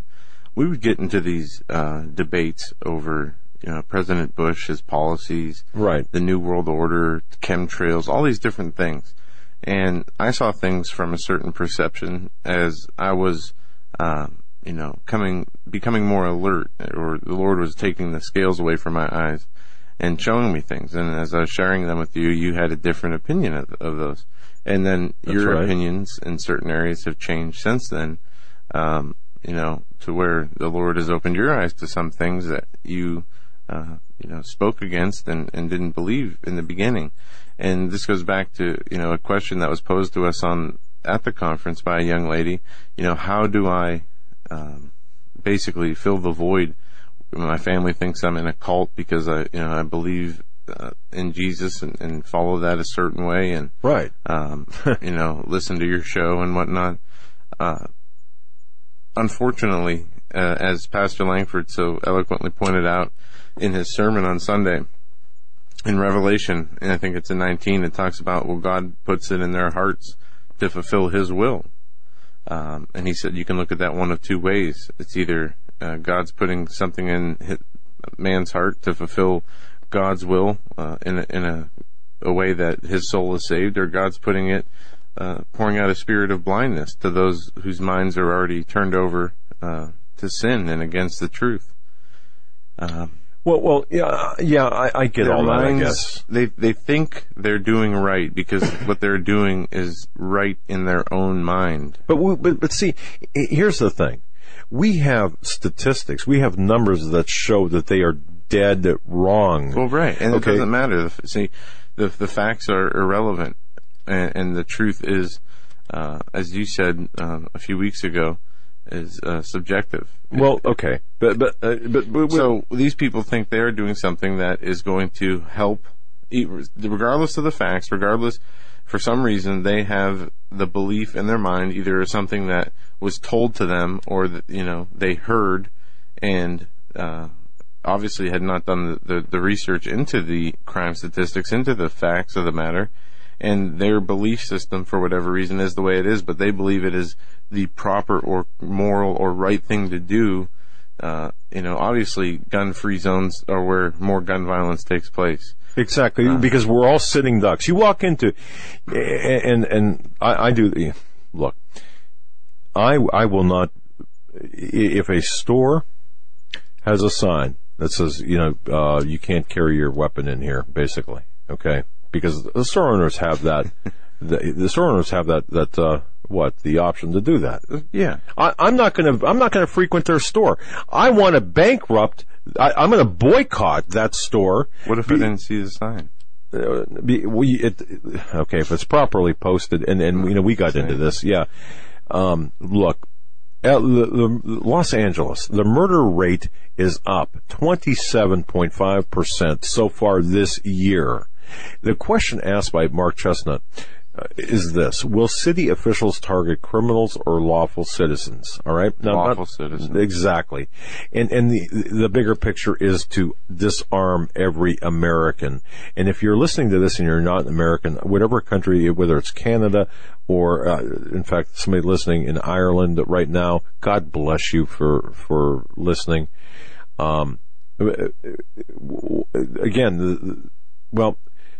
Mark Chestnut writes that he recently detailed how the murder rate in Chicago, for example, a city with extremely tight gun laws, is spiraling higher every day.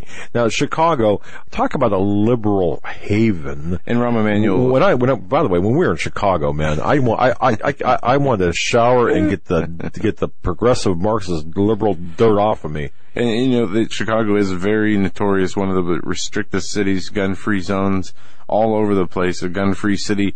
But then Rahm Emanuel uses the excuse that they can go, well, most people just go outside the city limits. This is why we need a statewide ban on guns and statewide gun-free zones. Exactly. And pretty soon they're going to have a national ban. And see, this is what is coming. This is part of and Dave Hodges talks about this. God bless that man. And people make fun of him. And Steve Quayle talks about this, and people take him to task. What isn't it happening fast enough for you? Those people who say, well, that's all fear porn and it hasn't happened yet, and what? It's not happening fast enough for you. Is that the problem? Like you talked about the definition of a watchman. It came up this weekend also at the conference. What is the definition of a watchman? Just like it says in the Bible that all who believe in Jesus are to be ministers of His word unto the world.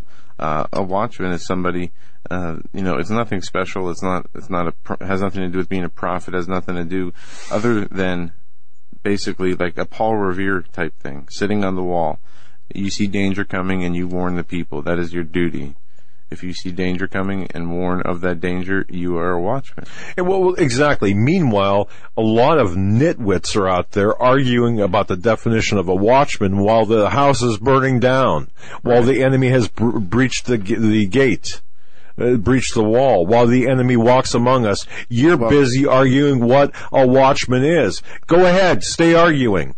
Go ahead. If that's what you want to do, do it. And meanwhile, we're going to be sounding the alarm bells. And kind of switching gears here, you said something yesterday that I just found on Breitbart.com, that it's a point made in an article from today. And you pointed this out yesterday. Robert Jeffress, pastor of a 12,000-member First Baptist Church in Dallas, Texas, is rebuking talk show host Glenn Beck for his recent criticism of evangelical Christians who live in the South and are not supporting Senator Ted Cruz. Oh, I talked to Steve Quayle about this today. Go ahead. Listen to what they say. It says, although the South and the evangelicals are not listening to their God, Beck said at a rally in Utah Monday.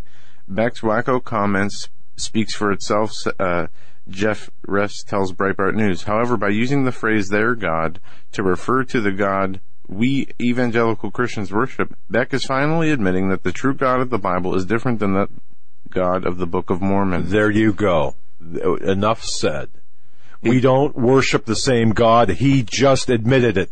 Yep, and he even gives accolades to Beck, saying that here, where is it here? He says, however, referring, I congratulate Beck for his honesty in differentiating between the two. Jeffress added. However, I'm somewhat puzzled that Beck claims to know how the God Christians worship would vote in the Republican primaries. Beck, a Mormon, has endorsed Cruz and has spoken on his behalf numerous rallies around the country. One prominent academic who specializes in American religion takes exception to Beck's comments as well. Assuming that Mr. Beck is referring to evangelicals who vote for Trump, I would make a distinction that Beck does not. A Bible certainly offers principles on how to think about government and politics. The Bible does not, however, tell us which individual candidates to vote for.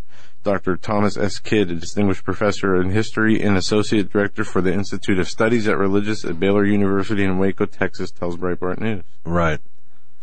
Well, all of this together, we look at, we kind of got off on a tangent there with Cruz and Beck, but I just want, just briefly allow me to go back to what I was talking about here, and then we can go back to the use of their God, okay, in the Beck statement.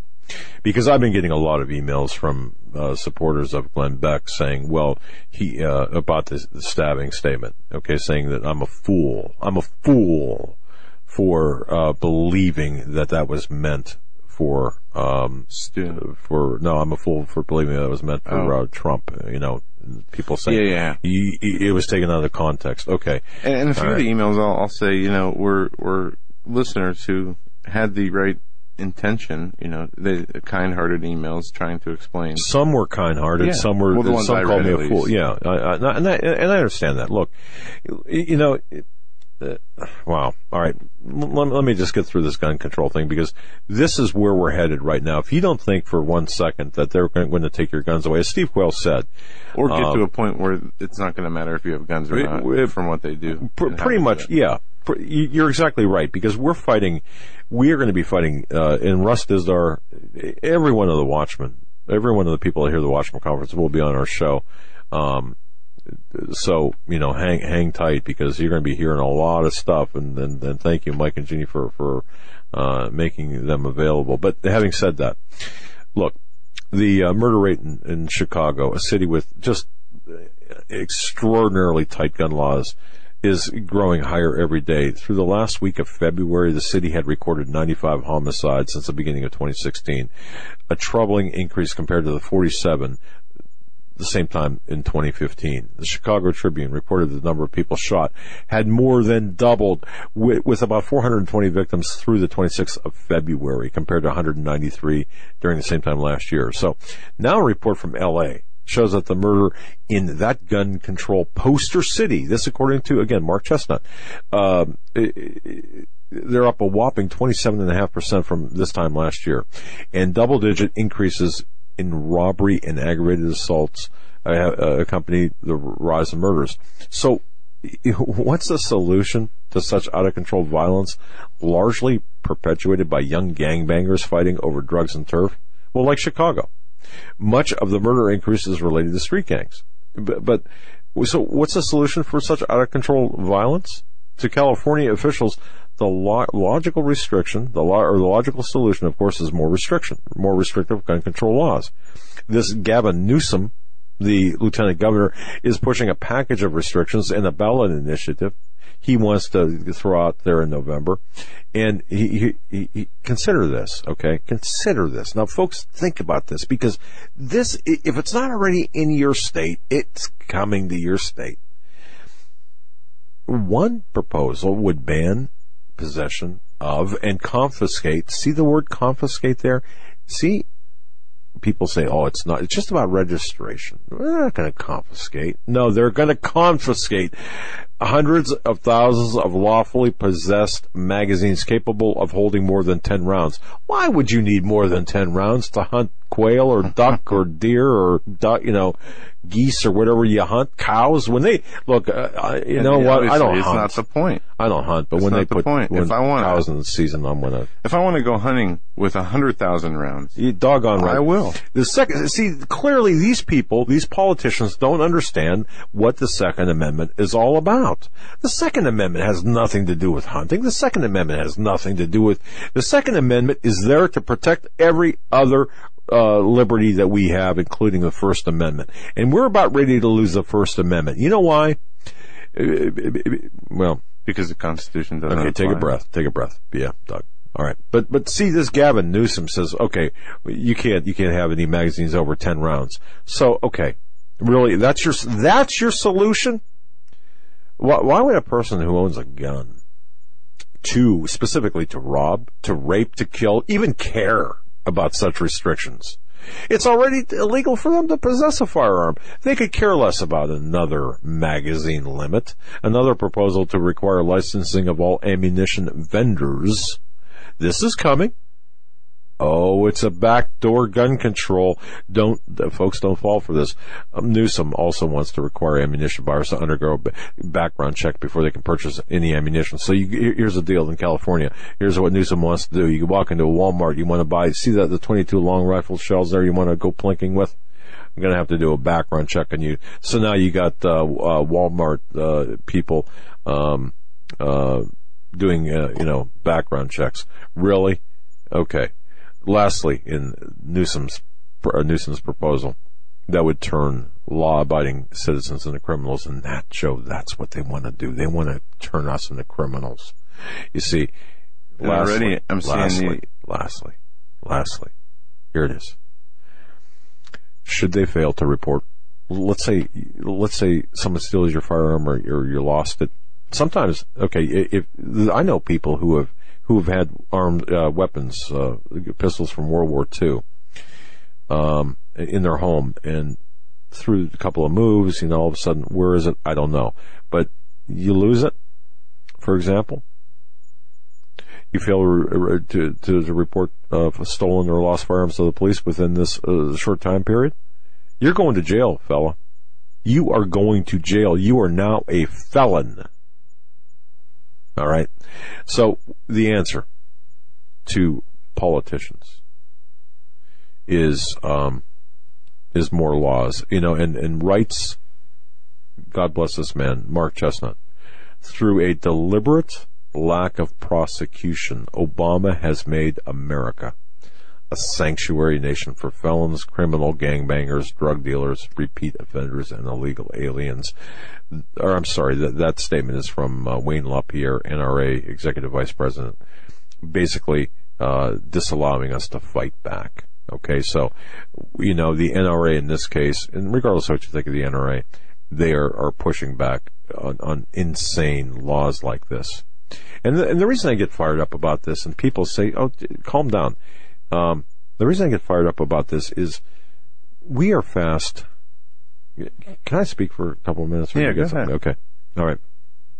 I want people to know something. And where's the camera? Right there. Okay. I want people to know something. The alternative media is under assault. You heard about Hear the Watchman being the conference, the speakers being targets. When I say targets, I don't necessarily mean, bullet targets or whatever, but targets. There are people out there who are attempting to shut us up. And you might think, well, okay, that would be the liberal, progressive, Marxist people that want to shut us up. The Hillary supporters, for example, or the supporters of Bernie Sanders, the people who don't like liberty. Do you know who our biggest enemy is, folks? Ourselves. Well, that's, in a sense, yes. Our biggest enemy, the people who want to shut up the alternative media, the new media, the new media, the real media, and please listen and understand this carefully. The real people who are attempting to shut us up and shut us down. That's an interesting... shut us up and shut us down. That's kind of interesting. All right, those people are some of the are self-professed Christians. Yes, you heard me right. Self-professed Christians who say that we are dealing in fear. We are profiting from fear. That we are profiting, period. Jealousy and envy is a big deal for these people. They have no clue the expenses that we have. They see, okay, well, they must be doing good because they've got a studio. They've got equipment. They've got a producer. They've got a tech, Eric the tech, who's fantastic. But they're saying, oh, you shouldn't profit. So what we're going to do is we're going to start these blogs. We are going to infiltrate the social media. We're going to tell people that this is not Christianity. You're not preaching Christianity, or if you are, you're preaching the wrong Christianity. I'm not talking about prosperity gospel. I'm not talking about the prosperity positive Christianity. No, I'm talking about people who are deliberately attempting to shut us down through litigation, through complaints to sponsors, through malicious and absolutely fabricated postings on social media, infiltration. That's how they're trying to shut us down. And it's the self-proclaimed, self-professed Christians who are doing it more so than the Marxist, progressive, liberal idiots out there. Yeah. That's what they're trying to do. They're trying to shut us down. They're trying to shut Rick Wiles down. They're trying to shut down the Watchmen. They're trying to cause division and doing a great job of it. Many of y'all are falling into that. And we've seen this happen. I'd gladly pass the mantle of this information platform. I know what Steve Quayle has gone through now. People say, oh, well, Steve Quayle, he complains about the Christians. I know why now. Oh, man, I know why now. I was talking to him this morning. By the way, thank you for praying for him. He is feeling better. It's just incredible, the pneumonia, respiratory ailments that he has. Thank you so much for praying for him. He is feeling better. I spoke with him this morning. By the way, Pastor Langford, I believe, and Steve Quayle together will be on Monday night. But I guess my point is this. Those people who are doing the most damage to the body of Christ. Those people who are doing the most damage to the people who are attempting to get the truth out there have breached the gates, have painted themselves as Christians, have described themselves as Christians, as the proper Christians, and have spread such malicious, such hateful information. Maybe, you know what, I don't want to be out of line by saying this. I really don't. But you know, what we're trying to do here is, it's real simple. All we're trying to do is give you the ammunition, bring guests forward to give you the ammunition to be more educated, to have more information, to understand and to recognize deceit when you see it. Because there will be so many people that are going to be deceived. And it breaks my heart. It really does. And look, I'm not a pastor. I'm not a minister. We don't have a ministry. This is not a ministry. I'm probably one of the worst examples of Christians you can be. Just ask my wife and my daughter, and that's Joe. I'm not throwing stones here. You know, but let me tell you something. We are right now. Please listen to me. We cannot afford to fight one another. We can't afford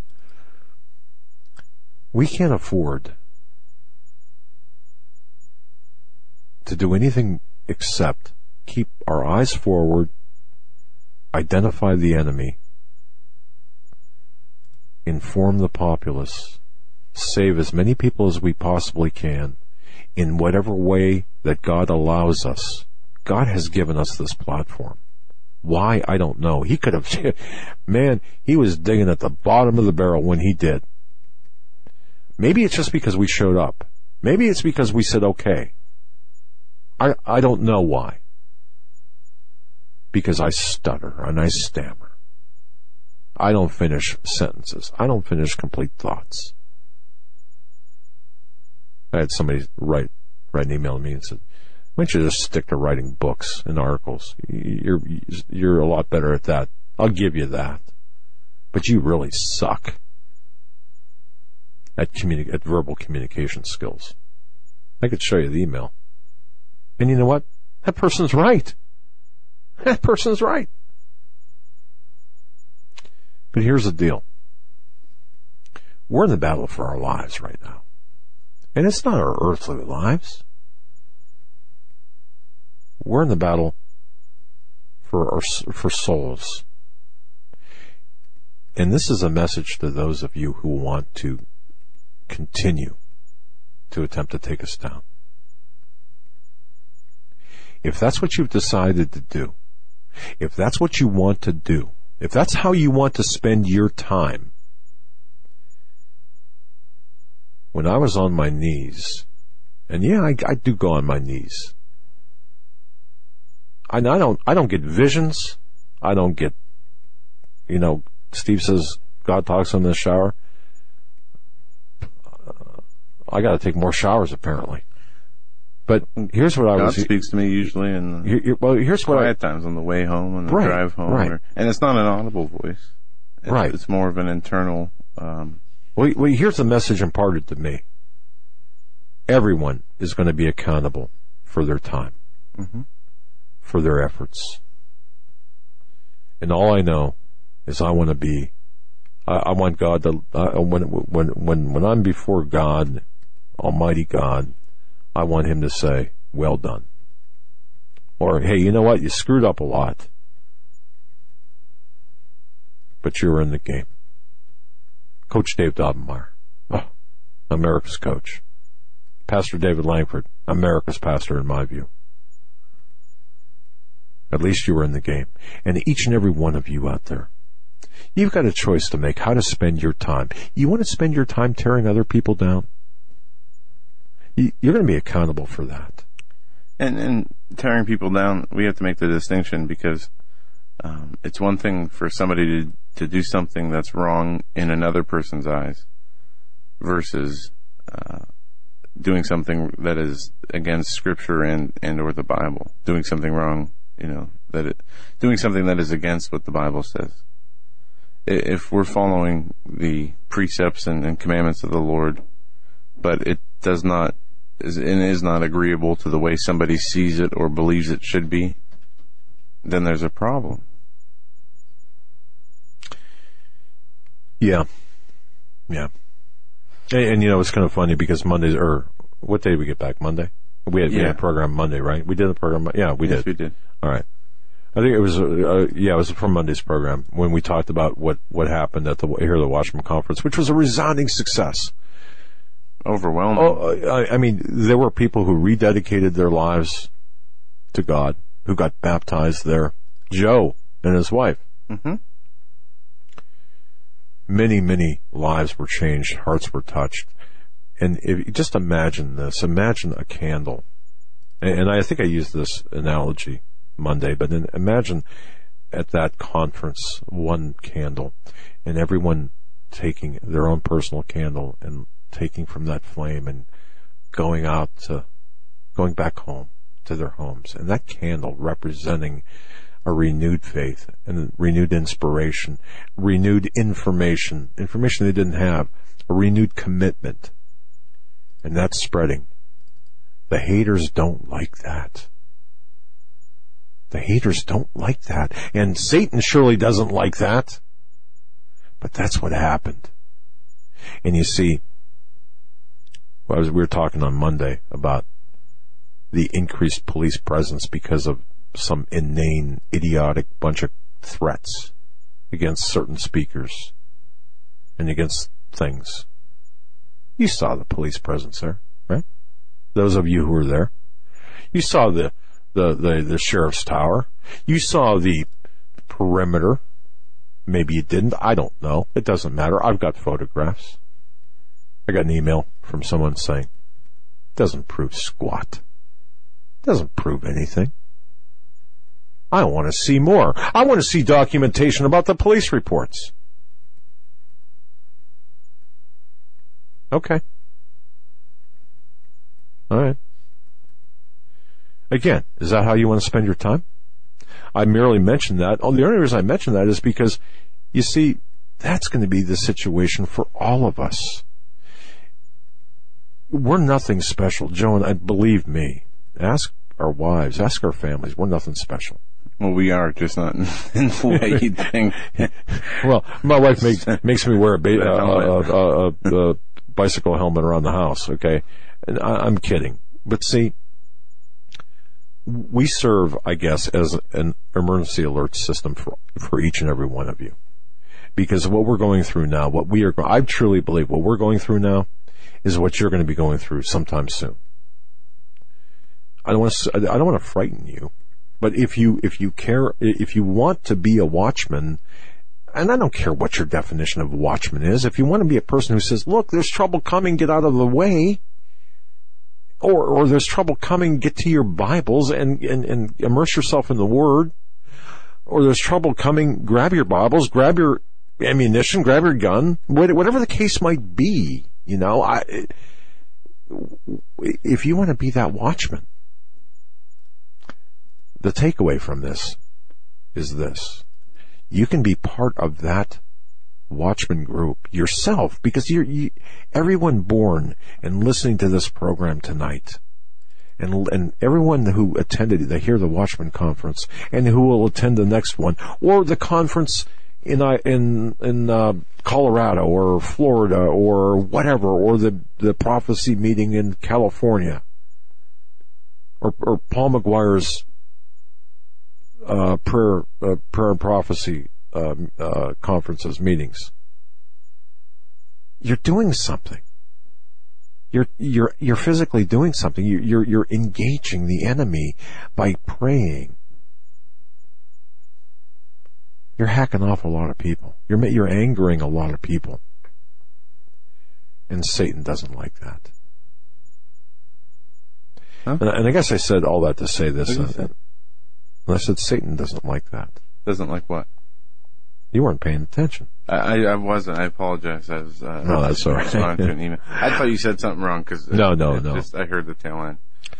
I guess here's what I'm trying to say, and I cannot drive this point home enough. Again, I don't have dreams or visions. I don't have God. Well, I do. Believe me, it's a freak show up there when I dream. Okay. I know you passed it down. Yeah. But I guess the takeaway is this. All right. How you spend your time, what you write, everything you say, everything that you post, everything that you publish, everything that you're going to be accountable for that. And it doesn't hurt me. I mean, you could say that I'm the biggest dork in the entire world. I don't care. I really don't care. But you know what? You know what I do care about? I care about the people who are being adversely affected or impacted. I care about the people who, because of perhaps a statement that is made or a character assassination or whatever, whoever might read something like that, I care about that person grabbing onto something like that and saying, I'm not going to believe them. I'm not going to believe Steve Quayle. I'm not going to believe Dave Hodges. I'm not going to believe John B. Wells. Well, people shouldn't. I'm not going to believe them. People really shouldn't believe anybody. They should do the research that is taken from the people there. But yeah, I understand. What you're saying. And that's very true. You don't do your own research. But I guess what I'm trying to tell you is, and we should expect nothing less, right? Because if they didn't believe Jesus, right? And again, I'm not a minister. I'm not a pastor, but if they didn't believe Jesus and they crucified him, we certainly shouldn't expect any better treatment or any different treatment. In fact, we should. Well, yeah, we should embrace the worst. But I guess, and Mark 13:13, and ye shall be hated of all men for my name's sake. But he shall endure until the end, the same shall be saved. Also, it is another. If the world hate you, you know that it hated me before it hated you. But see, Joe, they're coming after us, the Christians, the Jews, the Judeo-Christian. And even the Muslims, because they're coming after all monotheistic religions to implement the state religion. But here is the issue. We are very close to losing our ability to speak freely on the airwaves. We are coming very quickly to losing our right to bear arms. Why is that? A lot of it is because of complacency. A lot of it is because of apathy. Same thing, I guess. A lot of it is because of ignorance.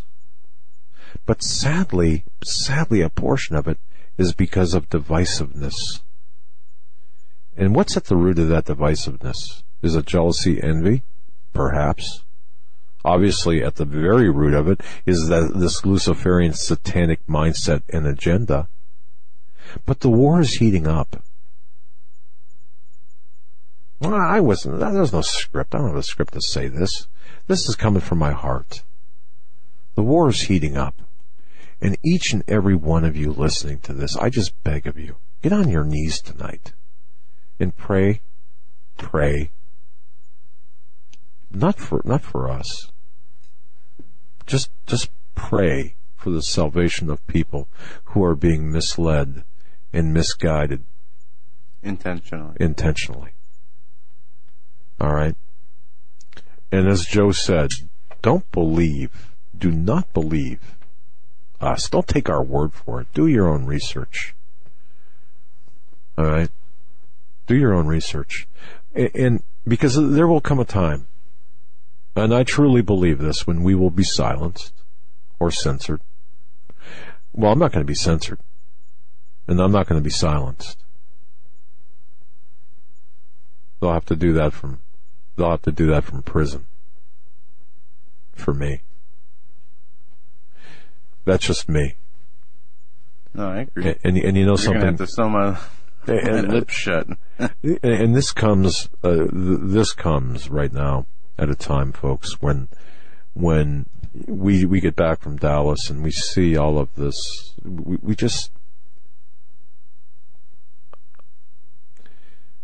sad. It's sad what we're seeing, and Pastor Langford and Steve are going to talk about this on Monday. Yeah, really looking forward to that show. Pastor David Langford, Steve Quayle, Monday, the day after the Easter holiday. If we can't, did that make sense? Okay, yeah. All right, yeah, all right. I wanted to hit on this. This is a story we talked about yesterday in the last 10 minutes of the show. A story which I'm offended by. Emory University president says students are scared and in pain after someone dared to write Trump 2016 in chalk on campus. President Jim Wagner said students viewed graffiti as intimidating. Officials had to arrange a meeting for those offended to address their concerns. Counseling was offered. President of Emory University paid for that counseling?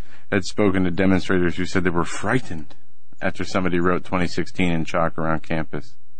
Students at the Atlanta school, which had an enrollment of more than 14,000, claimed their safe space was violated when the campaign slogan appeared on sidewalks and buildings.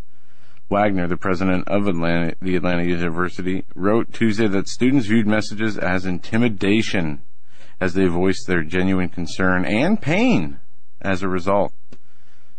He acted after student government wrote him and slammed the university's response, prompting a meeting that led to protests. Now administrators want to track down those responsible for the controversial markings. Some commentators on the university student newspaper website told the students to grow up and accused them of being big babies. That's an understatement. As a result, the student organization offered counseling to anybody who may have been impacted by what they had seen. I know that image is burned in their eyes forever and can never be taken away, and the emotional pain probably is in the millions for each child who saw that campaign slogan. Maybe they should walk around with their eyes shut. What was that? What did they write? Was it Trump 2016? Oh no! Can I get in on this? No. Can I get in on this? Eric the Tech speaks. Come on, buddy. All right. Were you as? I didn't show you a picture of the Trump sign. I won't dare write his name on paper. I don't want to offend anybody here. So, Eric, are you all right, brother? I mean, folks, drum roll. Eric the Tech, he's got his own fan club, by the way. Yeah, he does. Eric at Hagmann and Hagmann.com. Eric at Hagmann. Yeah, send your fan mail to Eric at. I'm going to post a couple of pictures. Go on, Eric. Go ahead. Well, I just pictured, these people going into the counselor's room, and the counselor's like, "Why are you here?" "Oh, my mother died last night," or something. They're really down. And then, "Why are you here?" "Chalk." Chalk graffiti. No, that's exactly what it was. Oh my gosh. They're going to say that so anyway, these students basically had a mental and emotional meltdown from seeing a Trump 2016 sign on their campus written in chalk on the sidewalk. And they're addressing new social justice opportunities and issues. Wagner is somebody who is the student president, or the president of the school here, said that Freedom of Expression Committee is meeting to address whether the person or people responsible for the chalking were in compliance with the policy of the school. However, they go on to say that he believes the broader concern motivating the protest had to do more with the ideas the chalking stood for than how they were done. The Wheel also reported that the students this week chanted, "You're not listening. Come speak to us. We are in pain," shortly before Wagner agreed to meet with them. The editor, Zach Huddock, posted an editorial addressing what happened. I do not take lightly the fears and pains of those students who felt victimized by the Trump 2016 chalkings around campus, and I try my best to support oppressed groups on campus. The duty of a newspaper is to give a voice to the voiceless, surpasses that of echoing those in power. I acknowledge again that Donald Trump is unlike any recent candidate who has lasted on this stage of a presidential election, and that the many Emory students' support of him holds a different connotation than support for Hillary Clinton or Josh Koscheck. It is nonetheless necessary to ask those protesters what would happen should the tables be turned. Suppose we had a different administration. Suppose it was ruled that protests, such as the one on Tuesday, made Trump supporters feel threatened themselves on campus. Freedom of speech works both ways, and it is a hindrance. And its hindrance affects both sides. It is not the role of an institution that is devoted to the critical education of its students to tell those students which opinions they are allowed to have. It drew a handful of scathing comments, including one which read, "While this response is inadequate in countering the anti-democratic impulses of the students frightened by chalk, it is at least better than the limp, coddling responses from administrators who are letting students with the maturity of 10-year-olds drive the conversation in campus policy." Yeah. It goes on to give quotes from other people. The crybaby students forfeited any exemption or expectation of an open discussion with their demands that any talk or chalk of Trump should be banished from their fantasy land. Another read, "I have no idea how you kids will survive once you get out into the real world. People have different opinions than you, and you need to grow up." Another comment wrote, "I'm a liberal supporter of Clinton, and I want to shout at the thin-skinned crybabies on these campuses who are so obsessed with their safe spaces and so dismissive of free speech values." On Wednesday, the scrawlings were swapped with messages of anti-hate, even though Trump won the Georgia Republican. But you see, this is... I'm offended by their offense. Well, I'm offended by their offense from your offense. Where's my recourse for how I'm offended? We'll have to put you into counseling. And this goes back to a discussion we had earlier on an article I read. Actually, it wasn't even an article. It was a post by a teacher who was amazed at the level of disconnect in their student. And I don't remember if it was a man or a woman teacher, but they talked about the issue of a transgendered person. They said the students were backing up the rights of a transgendered person. If he is a man and feels as though he is a woman, he has a right to shower in the women's locker room. Well, the teacher then posed the question, what about the 20 females in that locker room who are offended by the one male who says he's a female? Well, they're the ones with the problem, the students responded. They're the ones with the problem. See, you see how a minority can affect a majority? Look, the homosexuals, for example, at best, 5%. I just want to know when the indictments are coming for the chalking. For the chalking? Oh. The chalkings. You showed me that earlier, and I thought, this is even too ridiculous to... Well, it's on Drudge today. So. No, I know. I mean, it's just... But you're right. I got something about Lucifer. You want to talk about Lucifer?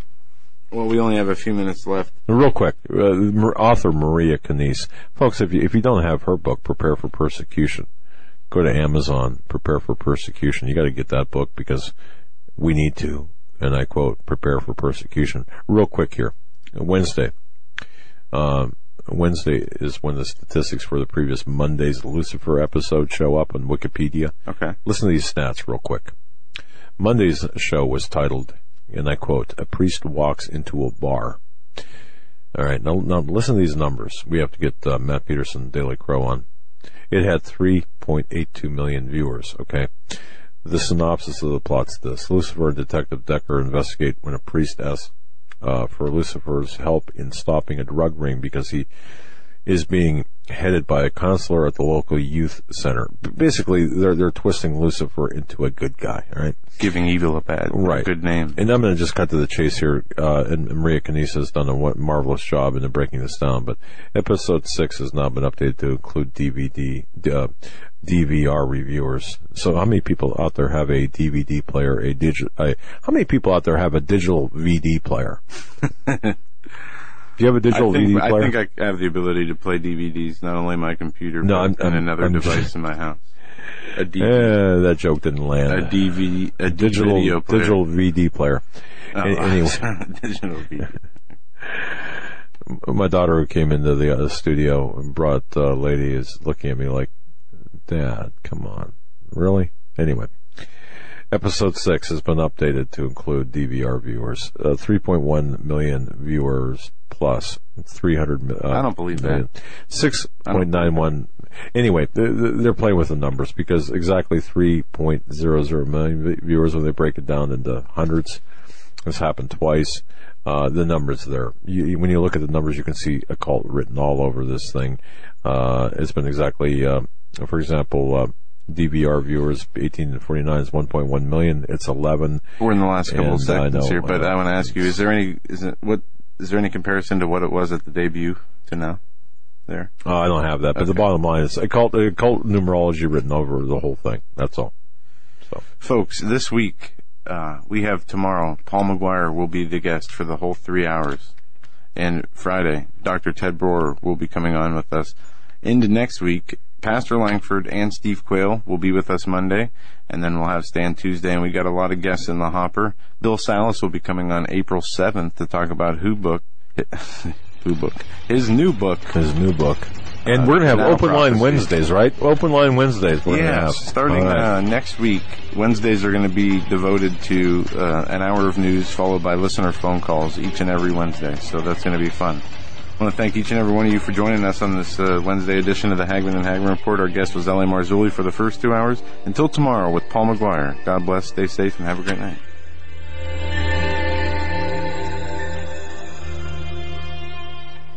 This is the Global Star Radio Network.